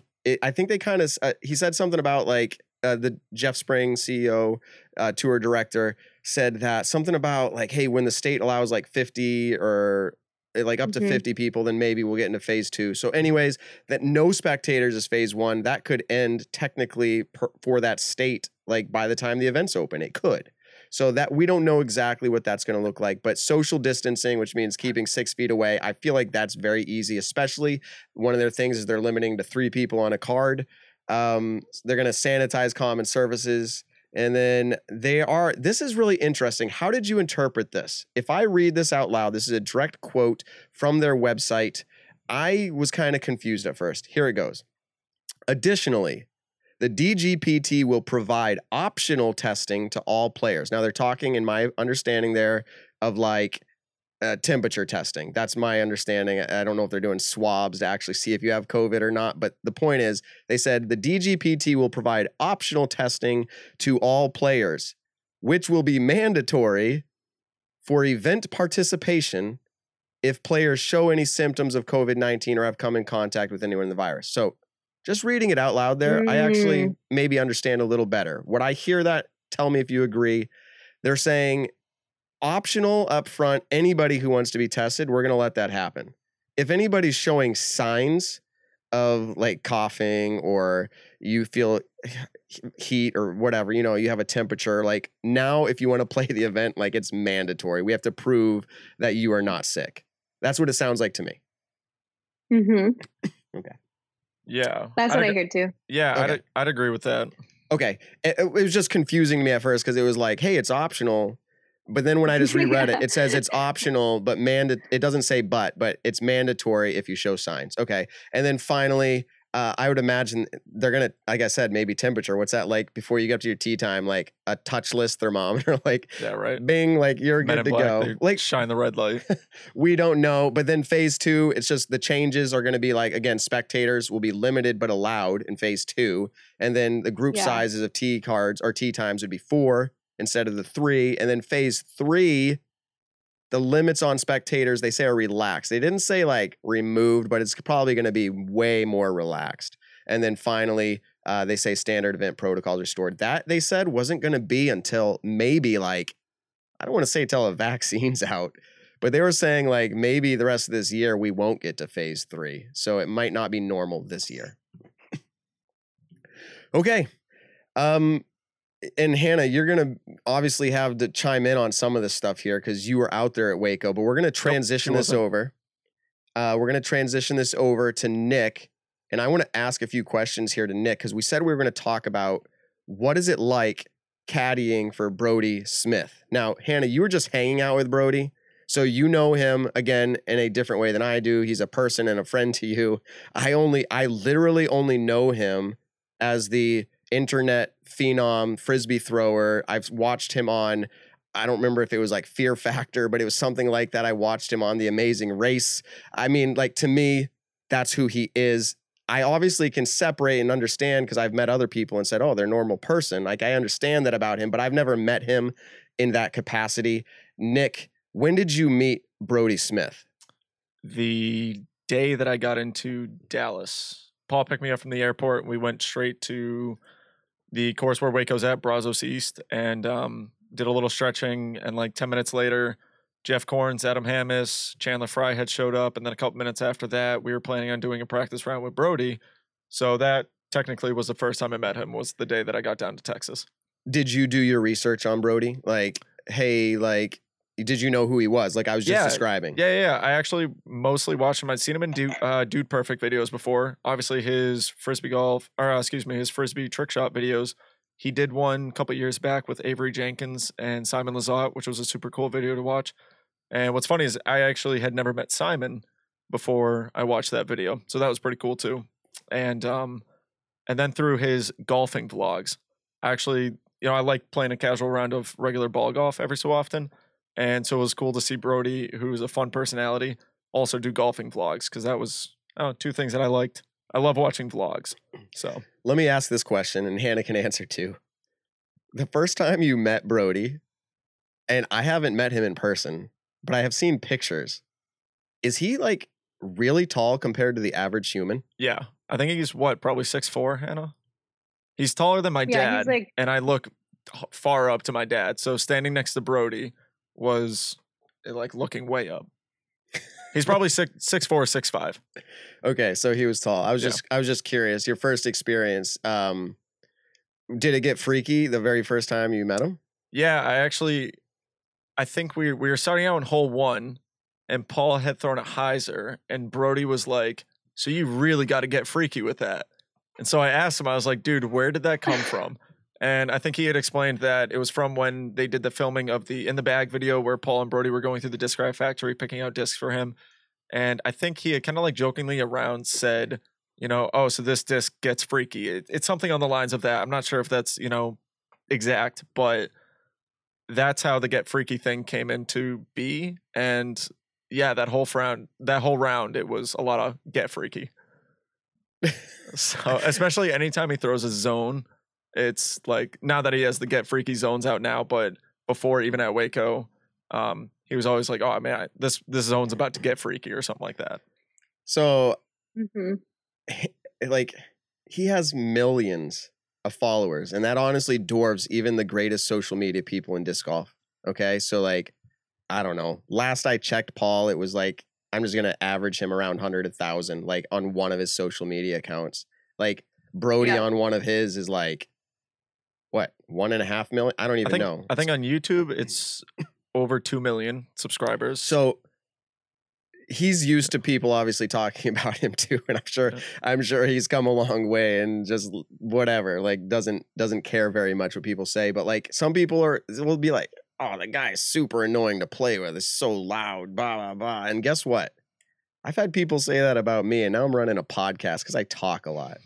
I'm on a card, and like, I've tried to learn etiquette and all that, and I think I'm pretty good, but like, people all have their preferences. I would love to play around with Brodie, and honestly, it would probably it would get freaky because we'd be egging each other on to no end. So I appreciate him getting into the sport and just having like the mindset to be like, I'm going to do something that I've never done before, and I'm going to try to do it the best I can. It's kind of funny. He is a super loud person. Like, Paul and I always made a joke that we were going to have to buy him headphones because Brodie and I, being in the same room as him, we're pretty much going to be yelling at each other in a fun way. And Paul's going to be sitting there, and Paul's pretty quiet. We're going to be sitting there, and Paul's going to be like, "Oh my gosh, who the heck am I hanging out with right now?" But in one of Brodie's vlogs, his wife Kelsey had said, "You seem kind of like quieter now." And I noticed that when we were playing our first round at Waco during practice, because he's a student of the game right now. Like, he's really learning it. He's learning what all the discs do and everything like that. And he has kind of toned it down. But if he does something, if he gets freaky with a disc, he's loud, he's explosive. It's very, very entertaining. Surprise, everybody. Yeah, we've got Brodie quick, in the green room. No, I'm kidding. I'm just kidding. He's not here. Okay, go ahead, Anna. Okay. Sorry you lost me there. I was just listening to you guys, but now I have some things to say about what you were saying. First of all, that you saying that you would love to play around with Brodie, I feel like you would be surprised as to how quiet he is when he plays disc golf. Exactly. But I, like, him and Paul are very like that. Like, they don't like to chat. But there are some pros out there that if you just like chat with them, and if you like talk about what's going on and you like bounce things back and forth, that loosens them up and they play better loose than like tight and focused. And I'm like that. Yes. I can play either at this point because I've been in like a ton of different situations, and I've had Paul caddy for me who's like very like laser focused. And then I've had other people caddy for me who are like Chris from he does like Eagles Wings, and he does the La Nina Open, and he does like, he built like my training basket and stuff. He's so awesome, and he will just chit chat with me. Shout out to El Guapo Baskets, I think, right? Yes. Yes, thank you. Oh, And nice. then Nick Okay. Carl, I feel very comfortable having him on my bag as well, because he will talk to me about what's going on with like other competitors. But it kind of goes back to that thing where you were talking to Nick Carl about caddying for Brodie, because it can be really intimidating if you don't know what your person wants, or you don't have like that chemistry. Like you can be really good friends, but if you don't have chemistry on the bag, like I really don't like caddying for Paul, because I'm more of like vocal, and I'm more like, have you thought about like, what are you throwing here? Like, well, why? And he will answer me and stuff, but like he'd rather me not, like he'd rather have like Jonas or someone Yep. who's going to be like super drilled in, like, no, don't throw that because in practice you threw this and it was too understable and there's like a slight headwind, and we'll like read the green with him. And yeah, so it's really, that can be intimidating. So I can't imagine like caddying for Brodie and just being like, okay, like Yeah. I don't know you, but here we go. So that it's actually really cool, because I wanted to ask you about Jonas. One of the topics that we had was talking about the chemistry and the relationship between a caddy and a disc golfer. And I was saying this actually in the underground interview that I did. I think that it should be like golf, where that caddy studies the course, studies the player, and really actually helps them out. And Paul has used Jonas for, is that how you pronounce it? Just want to make sure I'm saying it correct. He's used Jonas for all 5 of his European Open wins. And their relationship is kind of, I think, the top level chemistry between caddy and player. When I caddied for Brodie, I spent that week obviously preparing for the tournament myself, but part of what I was doing as well, because we played every practice round with Brodie, was learning Brodie's bag, learning his shots, because I hadn't seen him play disc golf too much. He only had a few videos out at that point. He was still learning. But I wanted to say, okay, what's he throw this zone like? Or what mid-ranges does he like? Because I like buzzes. Brodie enjoys meteors and buzzes, but he enjoys meteors. He crushes a glow nuke SS. I've never thrown one before. So I had to see kind of how he threw it, to where, okay, you're really only going to throw that on hole 16 at Brazos. And so you were talking about the intimidation factor of it. The only thing that was intimidating, I think, was asking Brodie, saying, hey, dude, I am more than happy to caddy for you if you want to caddy. I was like, I'm going to tee off way before you guys. I don't care about that. Like, pause for a second, because we did get off. We're talking all caddy stuff, and that's what I wanted to do.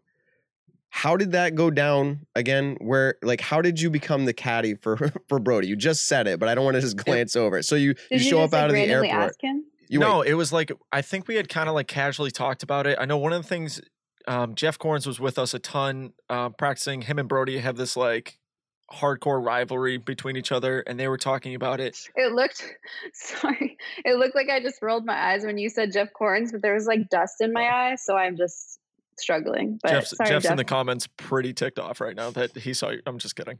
So no, they have this kind of like unspoken, or I should say very well-spoken rivalry between each other, and all fun and games, obviously. But Jeff had talked about him potentially caddying for Brodie, and then Brodie and I had talked about me caddying for him. I forget how exactly it came up. It's weird, but when like, you caddy for Brodie, you don't know how you did, but you just did. I just more, it was pretty casual, and just saying like, hey dude, I'm more than happy to caddy for you if you want one. If you don't, that's all up to you. I just knew that he had obviously used caddies before playing golf and playing golf tournaments. So I was like, I feel like I love that relationship between a caddy and a disc golfer. And so I wanted to make sure that, yeah, it was fun, don't get me wrong, but I did want to take it super seriously. And like, I really wanted to learn his whole bag. I wanted to learn how he played, and kind of like his attitude towards. You have to. Yeah. And like Hannah said, you have to. He is quiet when you do play around a disc golf. And so I wanted to make sure that when we were playing, I wasn't at all kind of like being distracting. And it was cool. It did casually come up. And then honestly, I think it went super well. He said the same thing. He loved it. He asked me in his vlog, what was it like caddying for me? I was like, dude, it was super fun. I liked caddying for him more than I liked caddying for Paul. I love caddying for Paul. Don't get me wrong. But with Paul, you felt like you were just like more compatible with him. Exactly. I was more compatible in the sense that Brodie and I can talk about the shot, and it's like, hey, you have 2 different options. You can go flick or you can go hyzer. Paul, on the other hand, is the number 1 player in the world. And so a 990 rated guy giving him advice is more so as in like, I'll say that to him only to hear his thought process because I want to learn it. You know what I mean? Like, Yeah. But with Brodie, it was, I didn't want to say too much and kind of like overpressure him or anything like that.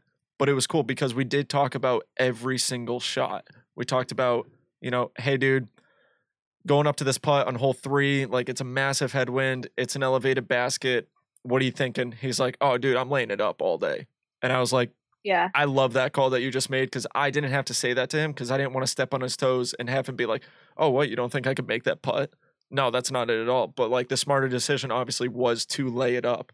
And it was super fun. I thought there was good chemistry there.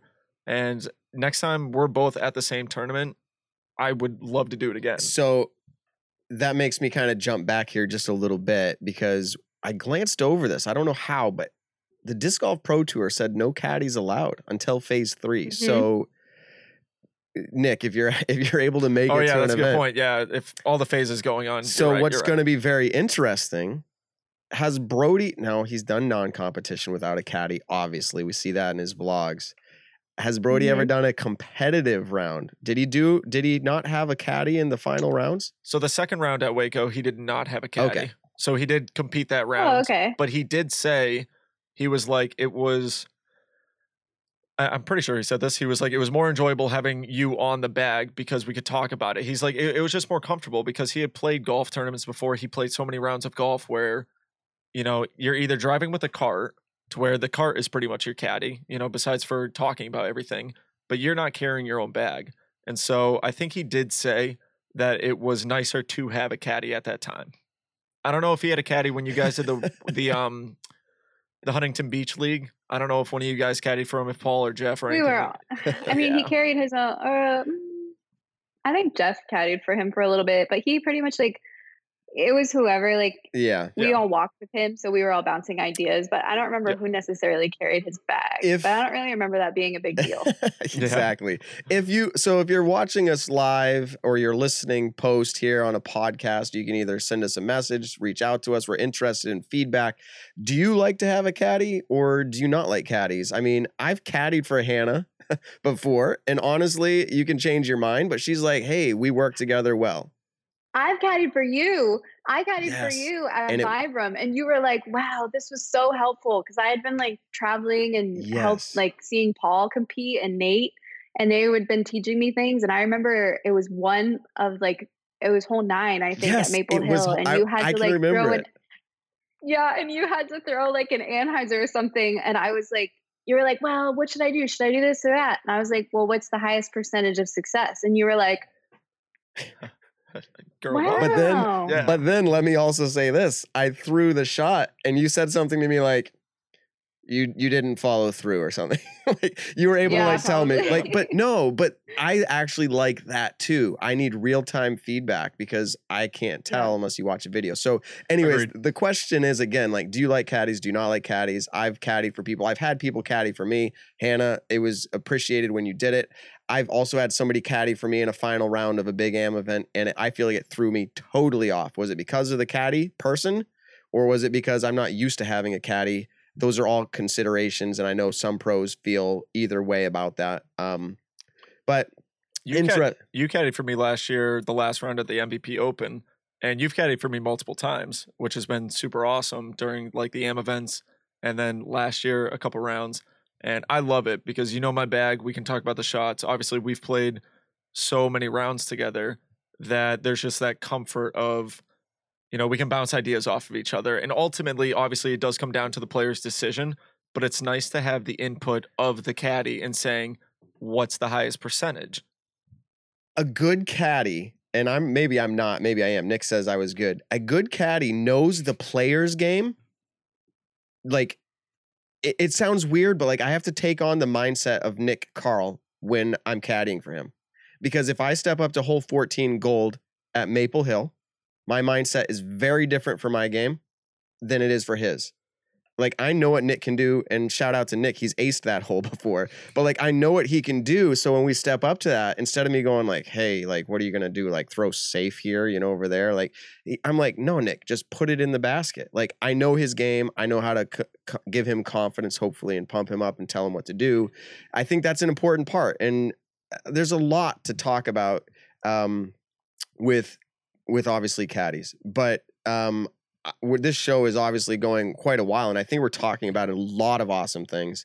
And so there's no way me saying it's been going a while and we shouldn't do it. Yeah, I just have an inside joke really quick between Hannah, Casey White, and myself. It was your birthday not too long ago, Hannah, and Casey just wrote, "Yo, HBD." So yeah, so that's for our live viewers right now. If you want to jump in live Thursday nights at 7:00 Eastern Standard over the Nick and Matt show. We don't know. 7 till whenever.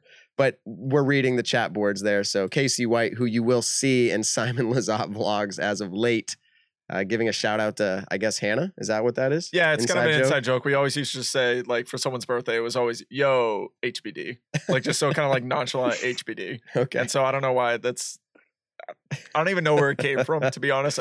Casey probably remembers it. But okay. Now he's laughing. So good. Anyways, Glad he's Casey? Laughing. Casey, way to crash the show. So this is our final topic before we get into the game. And some people stick around for the game, some people don't. It's going to be fun. But one of the last topics, and we don't have to talk for a long time about this, but here's the question. I'm going to give you a very big hypothetical. I want you to play along with me in this mind stretch, this mind practice, whatever you want to call it, this thought game, whatever. If disc golf were to be like restricted unless you paid a certain amount of money to play. So like, let's say everything went to greens fees, okay? Every course went private. At what point would the greens fee be too high? And they all have to raise at the same level, okay? So every course raises at the same level of greens fee. So let's say it starts at $5, every course in the world. Do you still play disc golf? Some people probably say, no, it's not worth it to me, like $5. Yeah. So I had this conversation. To me, yes, $5. Yeah, I had this conversation with casual buddies of mine who I was actually, a couple of them who I was playing with today. And we talked about, I asked them this same exact question, kind of get some insight to it. But they said in order to kind of raise the Maple Hill last year during the summertime went to $20 per day on the weekends for non-members. That's a lot of money. Maple Hill is one of the best courses in the world, especially the gold layout. So what is the most someone would pay for that? And I think one of the things that we mainly decided, kind of what our decision was, it would have to be like that country club feeling, as in, I've played rounds of golf before at country clubs where if you play a round of golf at a certain time, they give you a lunch pass and you can get a free drink with it. So that's potentially a $10 lunch with, say, a $4 beer. Your cart is included in the price. And so I think I would have to go to an incredible disc golf course. Food would have to be included for, just a lunch, stuff like that. And then with the potential to have more appetizers, more food after that. But I love that country club feeling. There's a driving range. There's a course local pro to help people out. There's, lessons every Thursday night or something like that. Like there would have to be offered a lot for me to want to pay more than a certain amount. Okay, real quick, and then yeah, go ahead, Hannah. Go ahead. Because you're paying for an experience. Exactly. You want to have an experience. Yes. So people who are just going to practice a couple shots or to learn a new disc or to test something out, and who don't necessarily want that huge experience, But I think that's where you're not going to be as interested. Exactly. But I think that's where memberships at your local course come into play. Like, I'm a member at Maple Hill. The price of it is so beyond worth it because I live 5 minutes away for me to get that membership every single year. And I'm fortunate enough and blessed enough to actually have Maple Hill so close that, when I do want to go out and practice Maple Golds, I can just set up my tee time, play at 8:00 in the morning whenever I want to. But if I was to go, like, one of my things I said was, it was a dream of mine to go out and check out Yarva Disc Golf Course. I would happily pay $100 to go play one round at Yarva. Okay, so this is the game. I want to come back to the topic of like pay to play courses in general, like in our current situation, but I also want to play this little mind game, which again, so $5, if every course charged $5, so you had no option to play a free course is my point. Okay, my hand is raised, $5, $10, $20. And like at this point, if that's the only option, I still like disc golf and there's no course that's less than $20. I'm still playing probably regardless for every round. I think for me, the experience would have to go up to continue to pay more than $20. That's just my opinion. But if disc golf, flat fee, $20 just to play around, no experience, I'd probably still do 20 personally because I like the game. I have a question. Yeah. If you're touring and you're gonna practice, because for our situation, you normally be on tour right now, and so for our situation, we're not playing the same courses every weekend where we would want to get a membership to all of those places. Yep. One of the things that has always irritated me is paying greens fees to practice for an event. Yes, I 1000% agree with you. Greens fees for an event that I already paid to be a part of. Yeah, potentially over $200 it's for that event. Always thrown me off. Yeah. I'm surprised, and I guess I would just ask this question because I'm not a touring player, and Nick's has toured a little bit, and you obviously do all the time, Hannah. How percentage-wise, if you just had to off the top of your head, how often does that happen? Percentage. Every private course. Yeah, every pay-to-play course. Really? I feel like that's happened. They're charging you to do a practice round. There's a park in Michigan. So the park in Michigan where the toboggan is, you have to buy a park membership. It's a park membership, or isn't it like a parking pass as well? It's like the same thing. Okay, so we're getting off topic. It's fine, but the professional scene, the players themselves should not. Go ahead, Hannah. I want to know if in your simulation, like, would I still have to pay? No, I think for that, my answer of that is I think from the Sunday you guys arrive to the Sunday you guys leave, if you are a touring professional, like you have a card that says, "Hi, I'm Hannah McBeth. I play on the Pro Tour." Yeah. You deserve. I do have a card. It's right here. Yeah.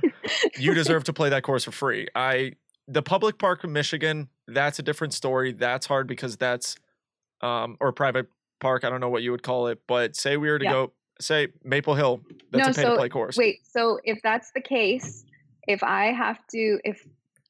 the tournament, if like the mandatory tournaments and courses that were, if the mandatory courses that I had to play because I have to compete on them were free, what would I pay to play an average round? Okay, so let me in my simulation. In my simulation. In one thing, I might have gone broke, and in the other thing, now maybe I can treat myself and go play like a round somewhere. I love these mind practice games thing here, but I got to be more specific. Let me make it more simple. We're not touring. We're not touring professionals. Nobody's competing. We just play the game of disc golf for fun. Okay, so you just enjoy disc golf, and you can only pay. We have people chatting here live about Maple Hill, saying Maple Hill, you don't have to pay to do your practice round or whatever. But my point is this: if you're not a competitor and you're the average disc golfer, you love the game, you wake up on Saturday morning, every course is charging $20. Do you play? Yes. I'm not even criteria of what the experience would be. Yes, for me too. I'm just like, hey, that's what it costs to play disc golf. So the game was at what level? I'm treating it differently. I'm not treating it like it's casual. I'm going to bring a bunch of people. I'm going to bring food. I'm going to make, a day or an afternoon of it instead of staring at, Nick, Carl, and Paul and being like, I'm bored. Do you guys want to go play around down at the park? Yes. For sure. Some people like to spend their time at the ocean and you have to pay to park your car and it costs more than $20 for the day at most of these places. So it's how you want to enjoy it. But I guess where's the number? Just for fun. Do you have a number in your head where you're like, that's too much? I'm not playing disc golf anymore. For a casual round. Yes, for a casual round. Now, ball golf, traditional golf, for me to go play. Now, granted, you can get after hour rates and all that stuff, but it's expensive. Hours. It's expensive. It's way more than golf. Now, we don't need to do the comparison, but my point is, what's the number? Do you have a number in your head? For me, I feel like it's in that.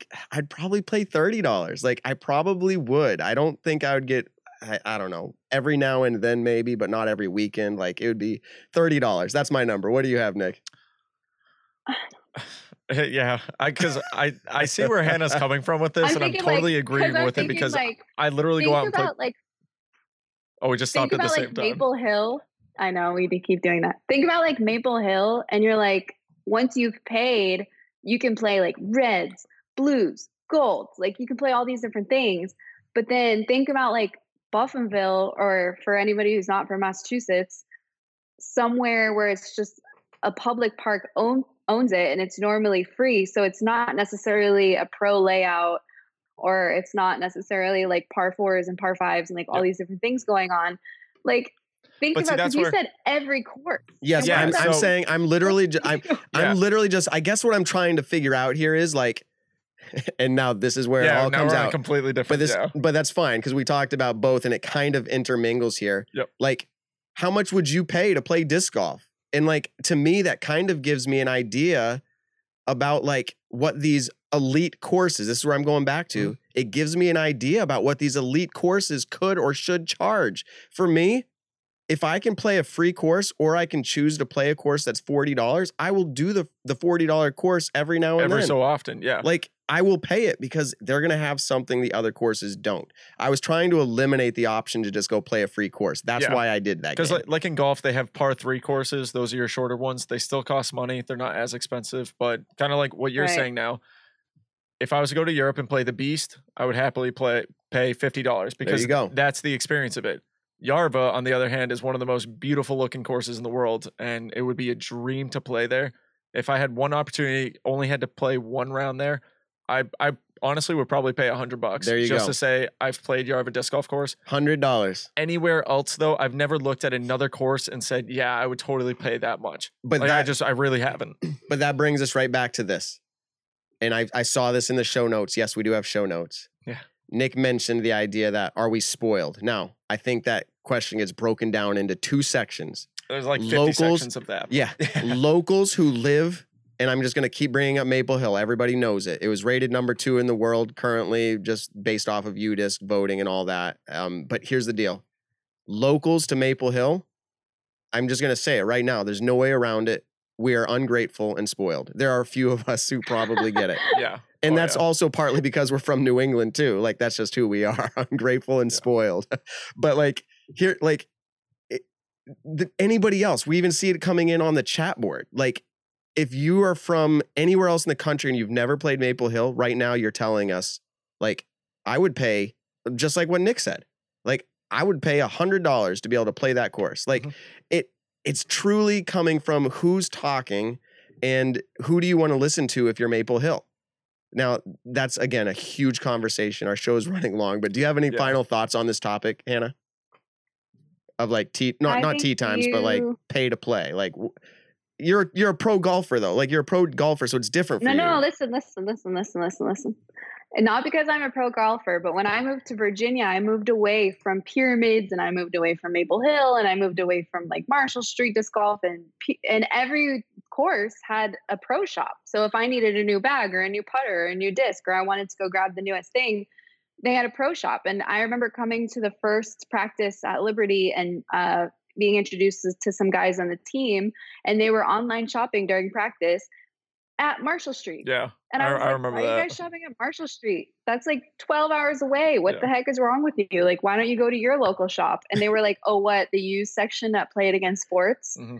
And I was like, well, where's the disc golf shop? And they were all just like looking at me like, you're an idiot. Like, not everybody has a tournament that comes through their town at a really nice course with a pro layout that Paul McBeth, says is like one of his favorite courses ever. And you can go buy his disc and play on his favorite course. And, for $10 on the weekday. And I didn't realize like how good I had it till I moved. And now it's like, we have to build that. And that's what we're doing here is like, we're trying to build that in our area. Yeah. Because that is one of the things that keeps people in the sport. And that's exactly like what you were just saying. All the people I know that live here that play disc golf and are like super into it, they would pay $100 to play at Maple Hill. Mm-hmm. Maple Hill Gold? Are you kidding me? Like a pro layout? Because it's almost a way of competing against the pros that come through that don't even have the pro layout at the courses that they go to. Yep. Yeah. All of this I hope this has stirred some thoughts in our listeners, because honestly, like, all of this is just, there's a lot to be had here. And I think the locals, again, are a determining factor in the negative voices, if you will. saying like, hey, prices, like depending on where you're from. Cause like, Oh yeah. because like I would pay to play, I don't know, I'll pick any course.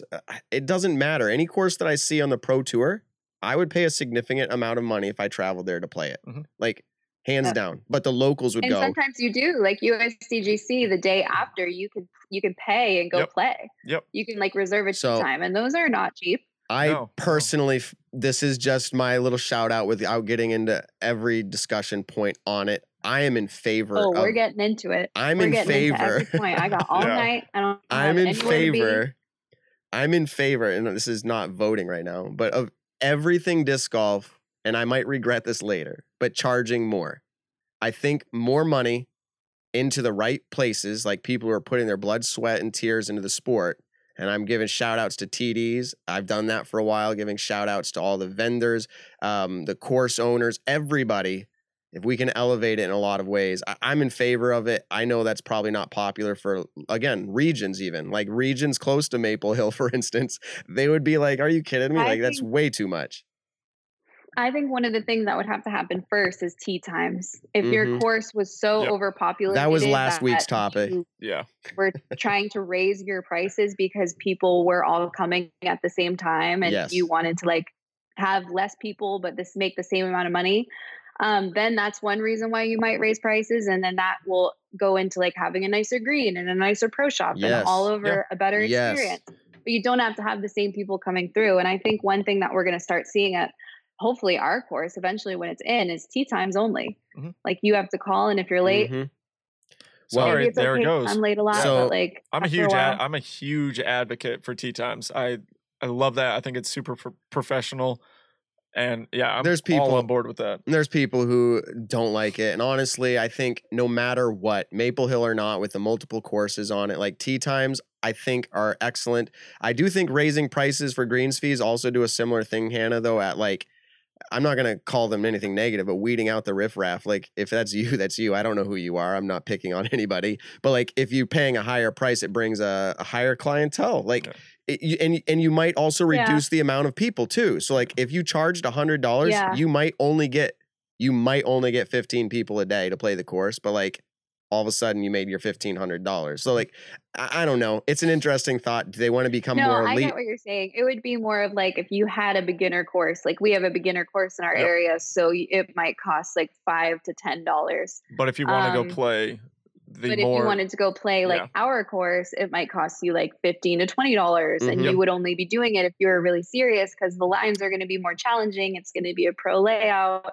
It's not going to be somewhere where you really go and like necessarily learn about your game at a beginner level. Like you don't go and play Maple Golds to learn how to throw long shots, because you'll spend more money on the discs that you lost in the water. You were gonna say that. Than you did spending money on your round. Like you don't go to Maple. That's why they have a pro shop, dude. Yeah, it's exactly. genius. Put pawns all over your course and have a pro shop.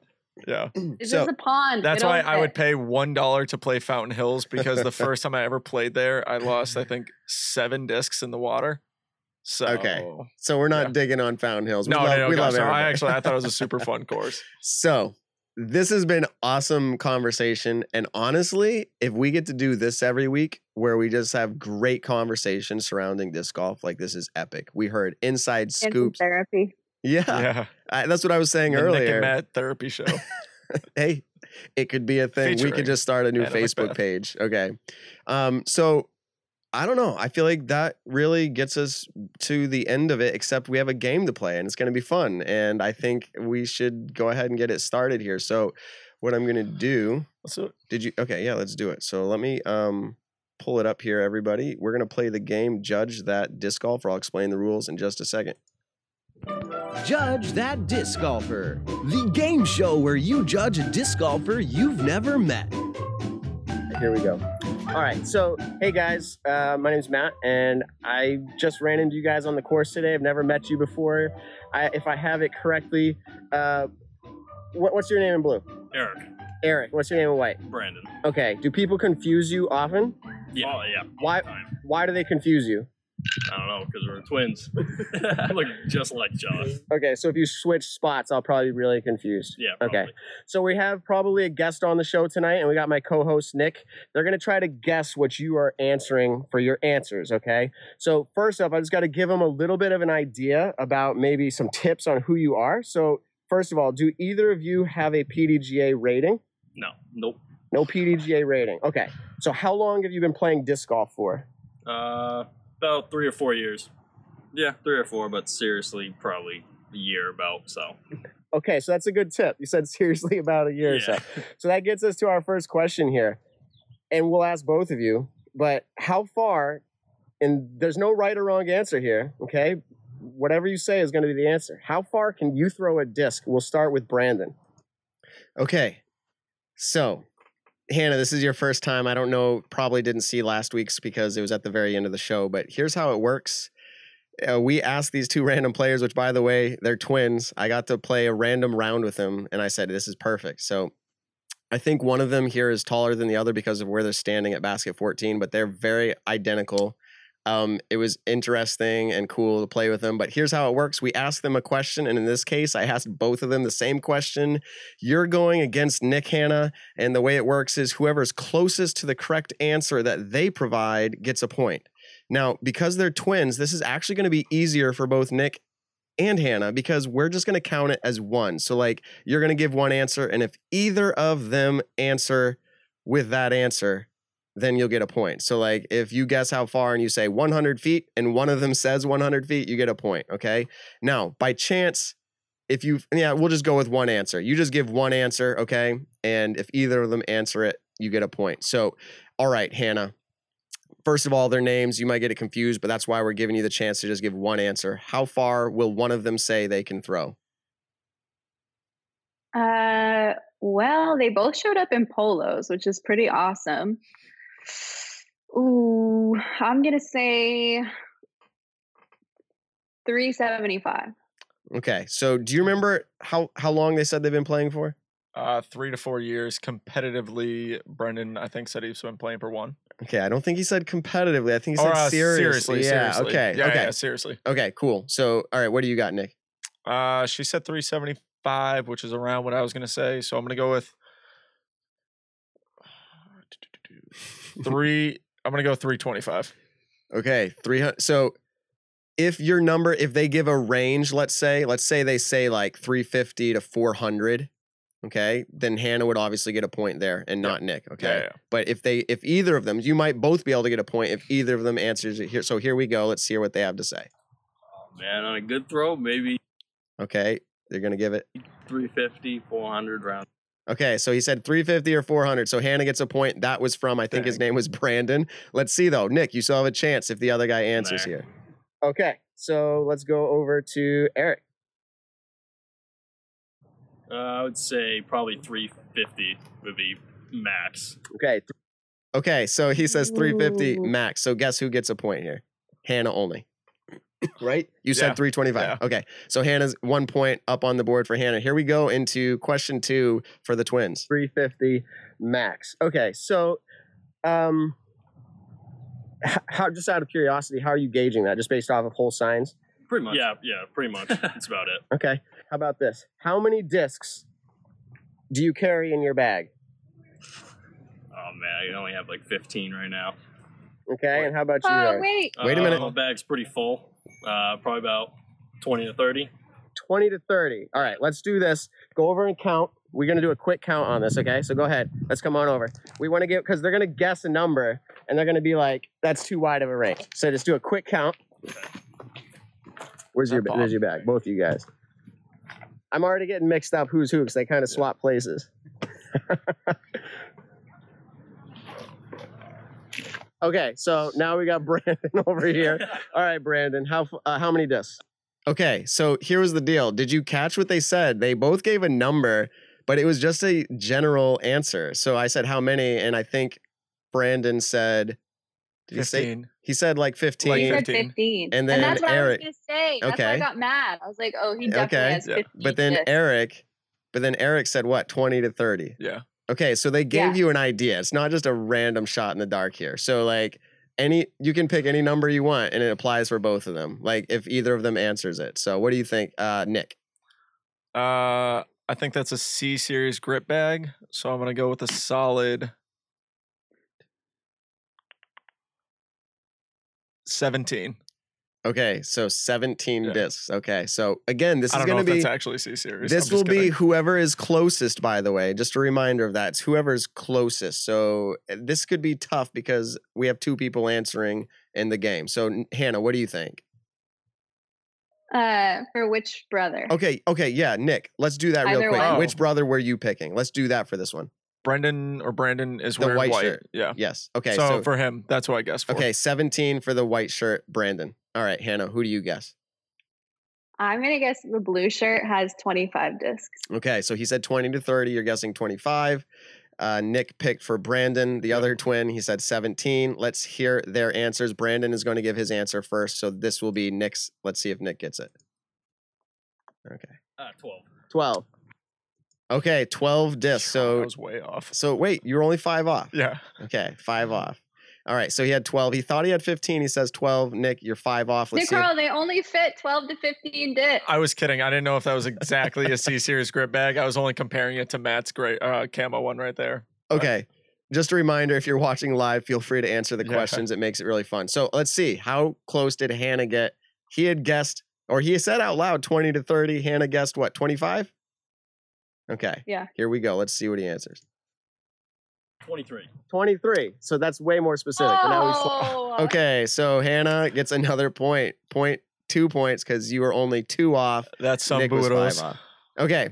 Here we go into question 3. Top places. All right. How many aces do you have in your history of disc golf? Let's start with Eric. Okay, so Eric, we ask first. Let's do it this way from here on out. You pick the person that you think you want to guess. I was just for. about to say that. It is Hannah's guess. Okay, first, it's though. Hannah's guess. Pick whichever of the twins you want and what they're going to answer. How many aces do they have? So if they're at Maple Hill, that means they probably have played Reds a lot because they haven't really been competing very seriously. And Reds is like that feel-good course where you're like, I'm good at this. Yeah. And that's pretty aceable, but there's not really any other courses in the area that I think have very aceable holes. So I'm going to have to go with, I think he has 1. Okay, which player? Wasn't I answering for blue? Blue. Okay, right? Yeah. blue. So that's what was That's his name? Eric. That's Eric. Yes, thank you. I told them I'd confuse them. I hope they're watching right now. If you're watching, comment live. Yeah. So okay, she says 1. Okay, and for Eric and Nick, who do you pick and how many do you think? Well, I'll go the opposite. I'll go with Brendan. And since he's been playing seriously this last year, I'm going to go with a solid 3. Okay. Let's see what their answers are. 0. Okay, so Eric answers 0. So Hannah, you're only off by 1. Look at Brendan laughing. You're watching us live. Don't say 0, please. His brother. His brother Brandon. Well, he's laughing at him, so there's no way that he has I don't know. 0. I think he's laughing because everyone knows it's funny. Okay, that is funny. I don't know why. This is the first time I saw that. Even I was editing it. That was a perfect freeze frame. Here we go. Brandon, what does he answer? Okay, so your brother laughed at you. That's okay. All right, so how many aces do you have, Brandon? I don't have any. Okay, 0. I knew it. I knew you would say 0. Because those courses where you guys are at are not very aceable. So they both answered 0. So Pyramid Silvers has Hannah. so many aces. Hannah, available. you got 3 points now because Nick was off by more than you. So 3 points. This is going to be a clean sweep. I think This is insane. There Am I are about to get 6 skunked? questions. There's 6 questions, so Nick needs to start winning. All right, here we go. The kid last week said 0 too. Low key ticked. And it made me laugh last week because of the courses in your area, they're not like these little 100-foot courses. Well, if they counted Pyramids pinks, they would be aces. So anyways, this is cracking me up. I love it. All right, here we go. Question number 4. Aces. Yep. All right, this is Maple Hill. How many times do you think you've played this course before? 5 times. Yeah. Okay. Do you guys always play together? Yep. So if one's played it, the other's played it. Okay, so about Most 5 likely, times. yeah. Okay. What's your favorite hole here? And we're gonna start with, I guess we'll go back to Eric. We'll keep it consistent. Okay. So what's his favorite hole? I think we're starting with Nick. So that's me. who do you, I mean, you can pick your player and what you think they're going to answer. I'm 0 for 3 with Brendan right now. No, let's do this. Let's change it back to the other rules because it makes sense for here. Pick a hole. If either of them answers it, we'll see what you're closest okay. to. All right. I gotcha. I got to go with the easy, the hole 8. Okay. That was the answer last week. Hannah, what hole are either of them going to say? You can just throw one out, and if either of them say it, or if you're closest, that's fine. I'm trying to figure out like what layout they might be playing. Do you care if I give that insight? For every No, go for it. layout. Okay. So he actually is going to give that. Let me just see here real quick. I would probably say. Okay. They say actually, they're like, we only play whites here. So Okay, that's what I thought. Okay, let me think.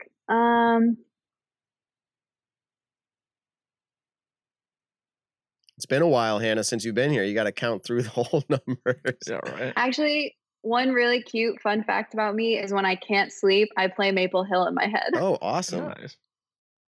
Isn't that so sad and also kind of cute? Anyway. I don't know if it's sad. But okay. Okay, to our podcast listeners, if we have this up, she's counting with her fingers. You have 30 seconds, Hannah. They're waiting. I'm going to say hole 5. Hole 5. Okay, so honestly, this is a good chance for Nick to win because if it's over 8, like Nick gets it. You're talking about the hyzer, right, Hannah? It's a little... Yeah. Okay, just want to make sure. Okay, so... Yeah, so you have a smaller margin to get a point here. Anything over 8's for Nick. For our viewers really quick who have not played Maple Hill, like Ken in the chat is asking, is whites the easiest? Whites is the second easiest layout. It's not easy. Yeah, and it's not. It's still, it's a fun, challenging course, but reds is the easiest, golds is the hardest, and then whites and blues are those two, like, middle level courses. Okay, let's see what I think we'll see who answers first here. Hole 12. Hole 12. Any specific color? Mm-hmm. We've only played white, so. Okay, so hole 12. That's a good hole. Okay, so he answers hole 12. So right now that would be Nick. That's the one at the very top, right? No, that's hole 11. So it's the one after. It's like a 420, 450 foot hyzer. It's a fun hole. I don't know if he messed that up. I was kind of confused too. Anyways, he likes hole 12. Hey, maybe he likes throwing hyzer Maybe he bombs. likes it. All right. Let's see if you have a chance, Hannah, to split a point here. Depends what Brandon says. Here we go. How about you, Brandon? Okay, he's thinking. I kind of like 18. Pretty fun. 18. I knew it. I knew someone was going to say 18 because that's the last hole that you play before you get lunch. So do you go 18, 1, 2, 3, 4, 5? Does she get that point? How are you doing that? Oh, no. We're not going to loop it back around the backside. Sorry. I tried to help you, Hannah. Yeah, so Nick gets a point. So it's 3-1. So Nick's got a chance here, I think. All right, here we go. Next question. Okay, and then let's see here. Who is your favorite professional disc golfer? It can be anybody. I'm not going to give you like criteria here. Anybody. A female, male, whoever, like favorite pro disc golfer. Let's start. We'll switch it up with Brandon. Okay. Oh, I keep losing my screen there. Who is there? What are they going to answer for their favorite disc golfer? It's open-ended in a lot of ways, but one of them's going to answer and the other's going to answer, and you can be right with either of them. So we're going to let Hannah choose first. I'm going to say that.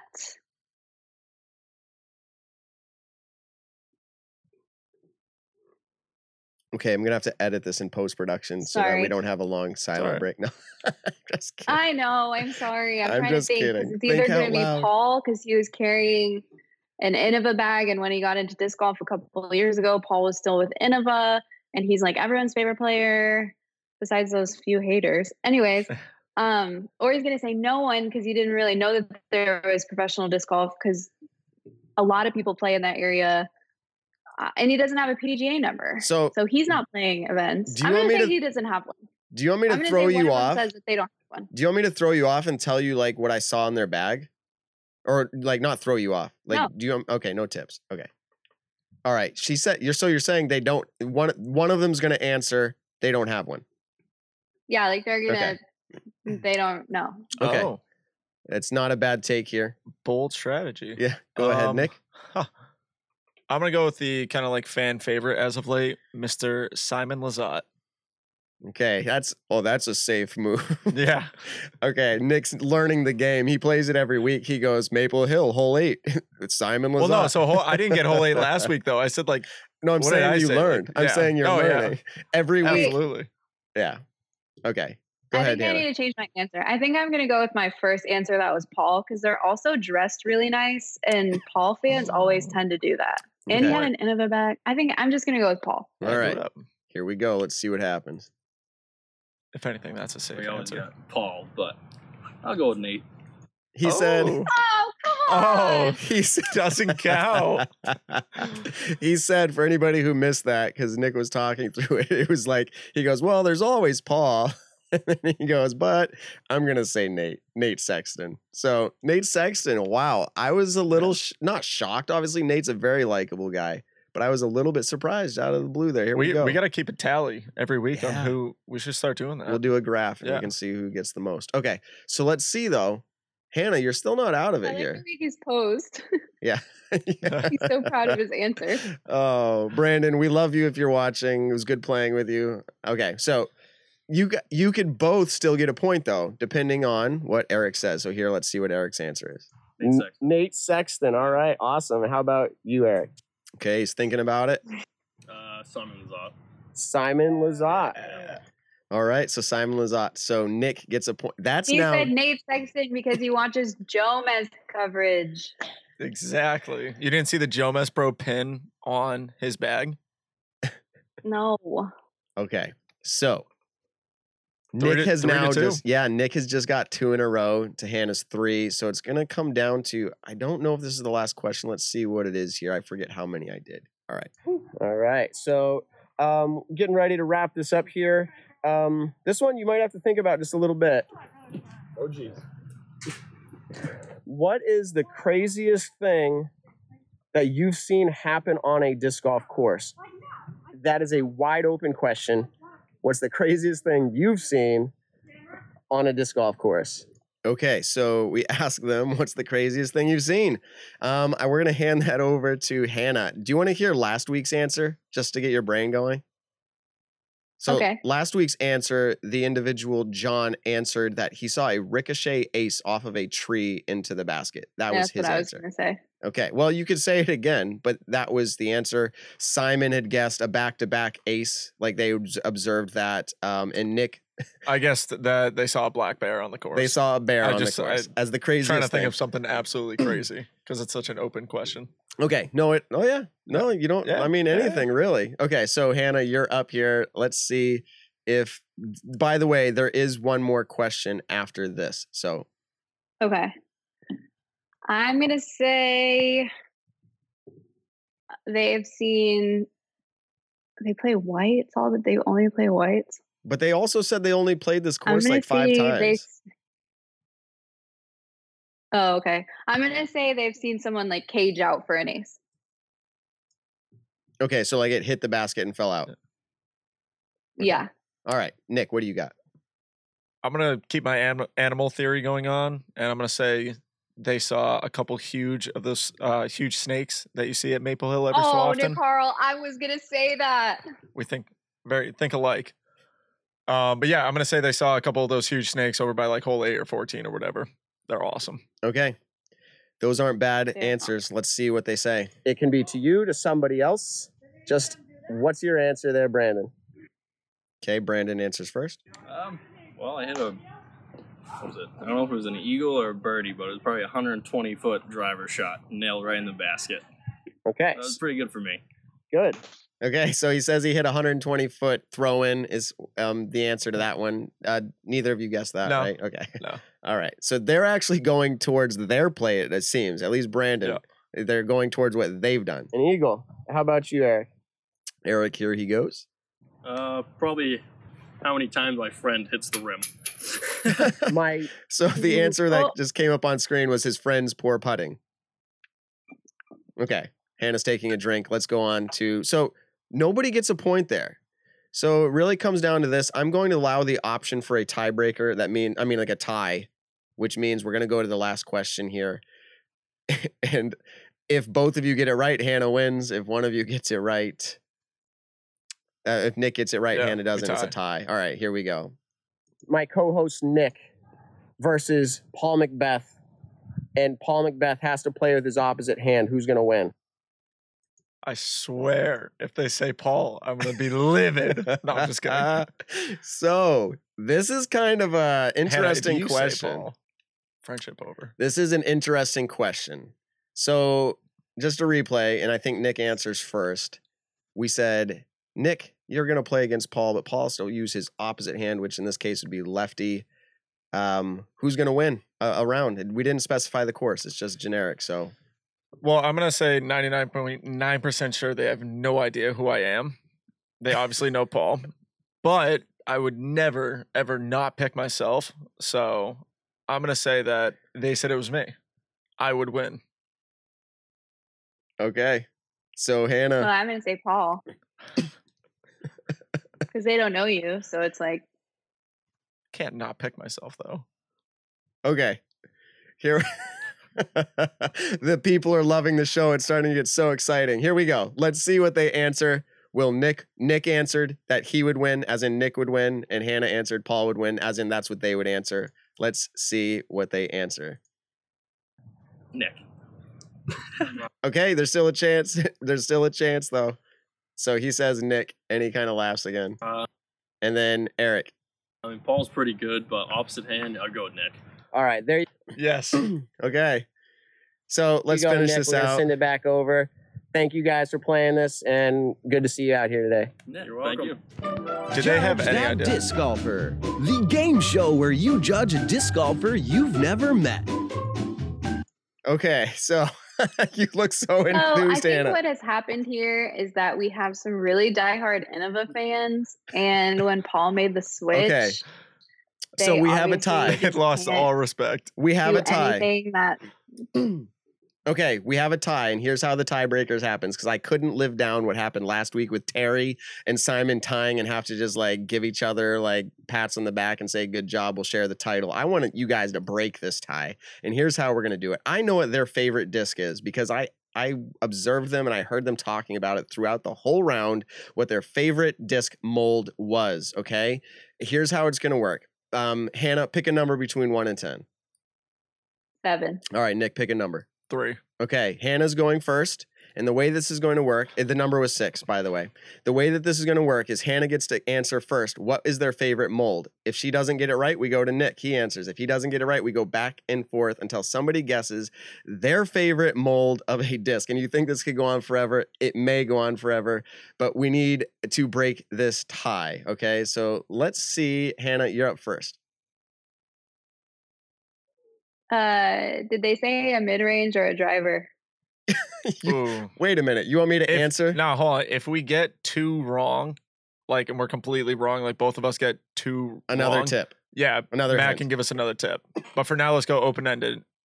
Anything. I'm gonna say a buzz. Swear to God, that's exactly what I was going to say. So I'm going to go Game with a, yeah. Over. Hannah guessed it. I Way to go, swear to Hannah. God, that's what I was going to say. I'm so ticked right now because I Way swear to to God, that's what go. I was going to say. And I believe it had the Paul McBeth insignia or something on it, so they were really happy to use that. So they may not have said it as their favorite player, but yes, they obviously like the discs he throws. If it wasn't a buzz, I was going to go Star Destroyer because I feel like that's a good second pick. And I swear, I thought you were going to go with that because you saw the end of a bag. And I was like, yo, I got this with the buzz. And then you No, beat me. you always have to take a couple of AMs, and you have to always guess the buzz. So I'm 0 for 2 on this. And I told Simon, because he won last week, technically, that I would buy him lunch. So next time I'm down in Virginia, I'll owe you lunch. He's gonna be broke before this podcast is over. Yeah, exactly. So We need I some hope sponsors. I really enjoyed having Hannah on this week. I really enjoyed playing the game, the topics we had, the insight she provided. Totally appreciate it. Very awesome guest. I like sitting here next to Nick. We've run to the end of the show here. Do you have any closing thoughts, Hannah, that you'd like to share before we close out? No, thank you to everyone who watched, and thank you to Discraft for sponsoring me. Sorry, all my Discraft shirts were dirty, so I didn't wear a Discraft shirt. Thank you to you guys for putting on this awesome podcast. I think the end segment, that game, is so fun. Good. Nice. That's Awesome. such a fun idea. So we got to think Great. up ideas as we close it out. Like, hey, if you have ideas for a game, would you please just give us your ideas? We might consider it. We might do it. What do you got, Nick? Just thank you beyond anything, Hannah, for coming on the show tonight. I'm super pumped. Obviously, you're one of my best friends, and so having you on the show tonight, it felt really natural, really fun. I definitely think this is going to be something that happens in the future again. Would you like to have Hannah back on the show, everybody? Let us know, comment, send us messages. If you think she's a great guest, we'll have her back on more regular. Maybe we'll give her own segment. She can come up with her own thoughts and share it on the show. Maybe that's something. We don't want to get too intrusive here into her life, but if that's something she'd like, we'd invite her on. All right. We're going to hand it off to our outro video. Hope you guys all enjoyed it. Thanks, and we'll see you next week. Thanks for tuning in to the Nick and Matt Show. Be sure to check us out on your favorite social platform and to subscribe on iTunes.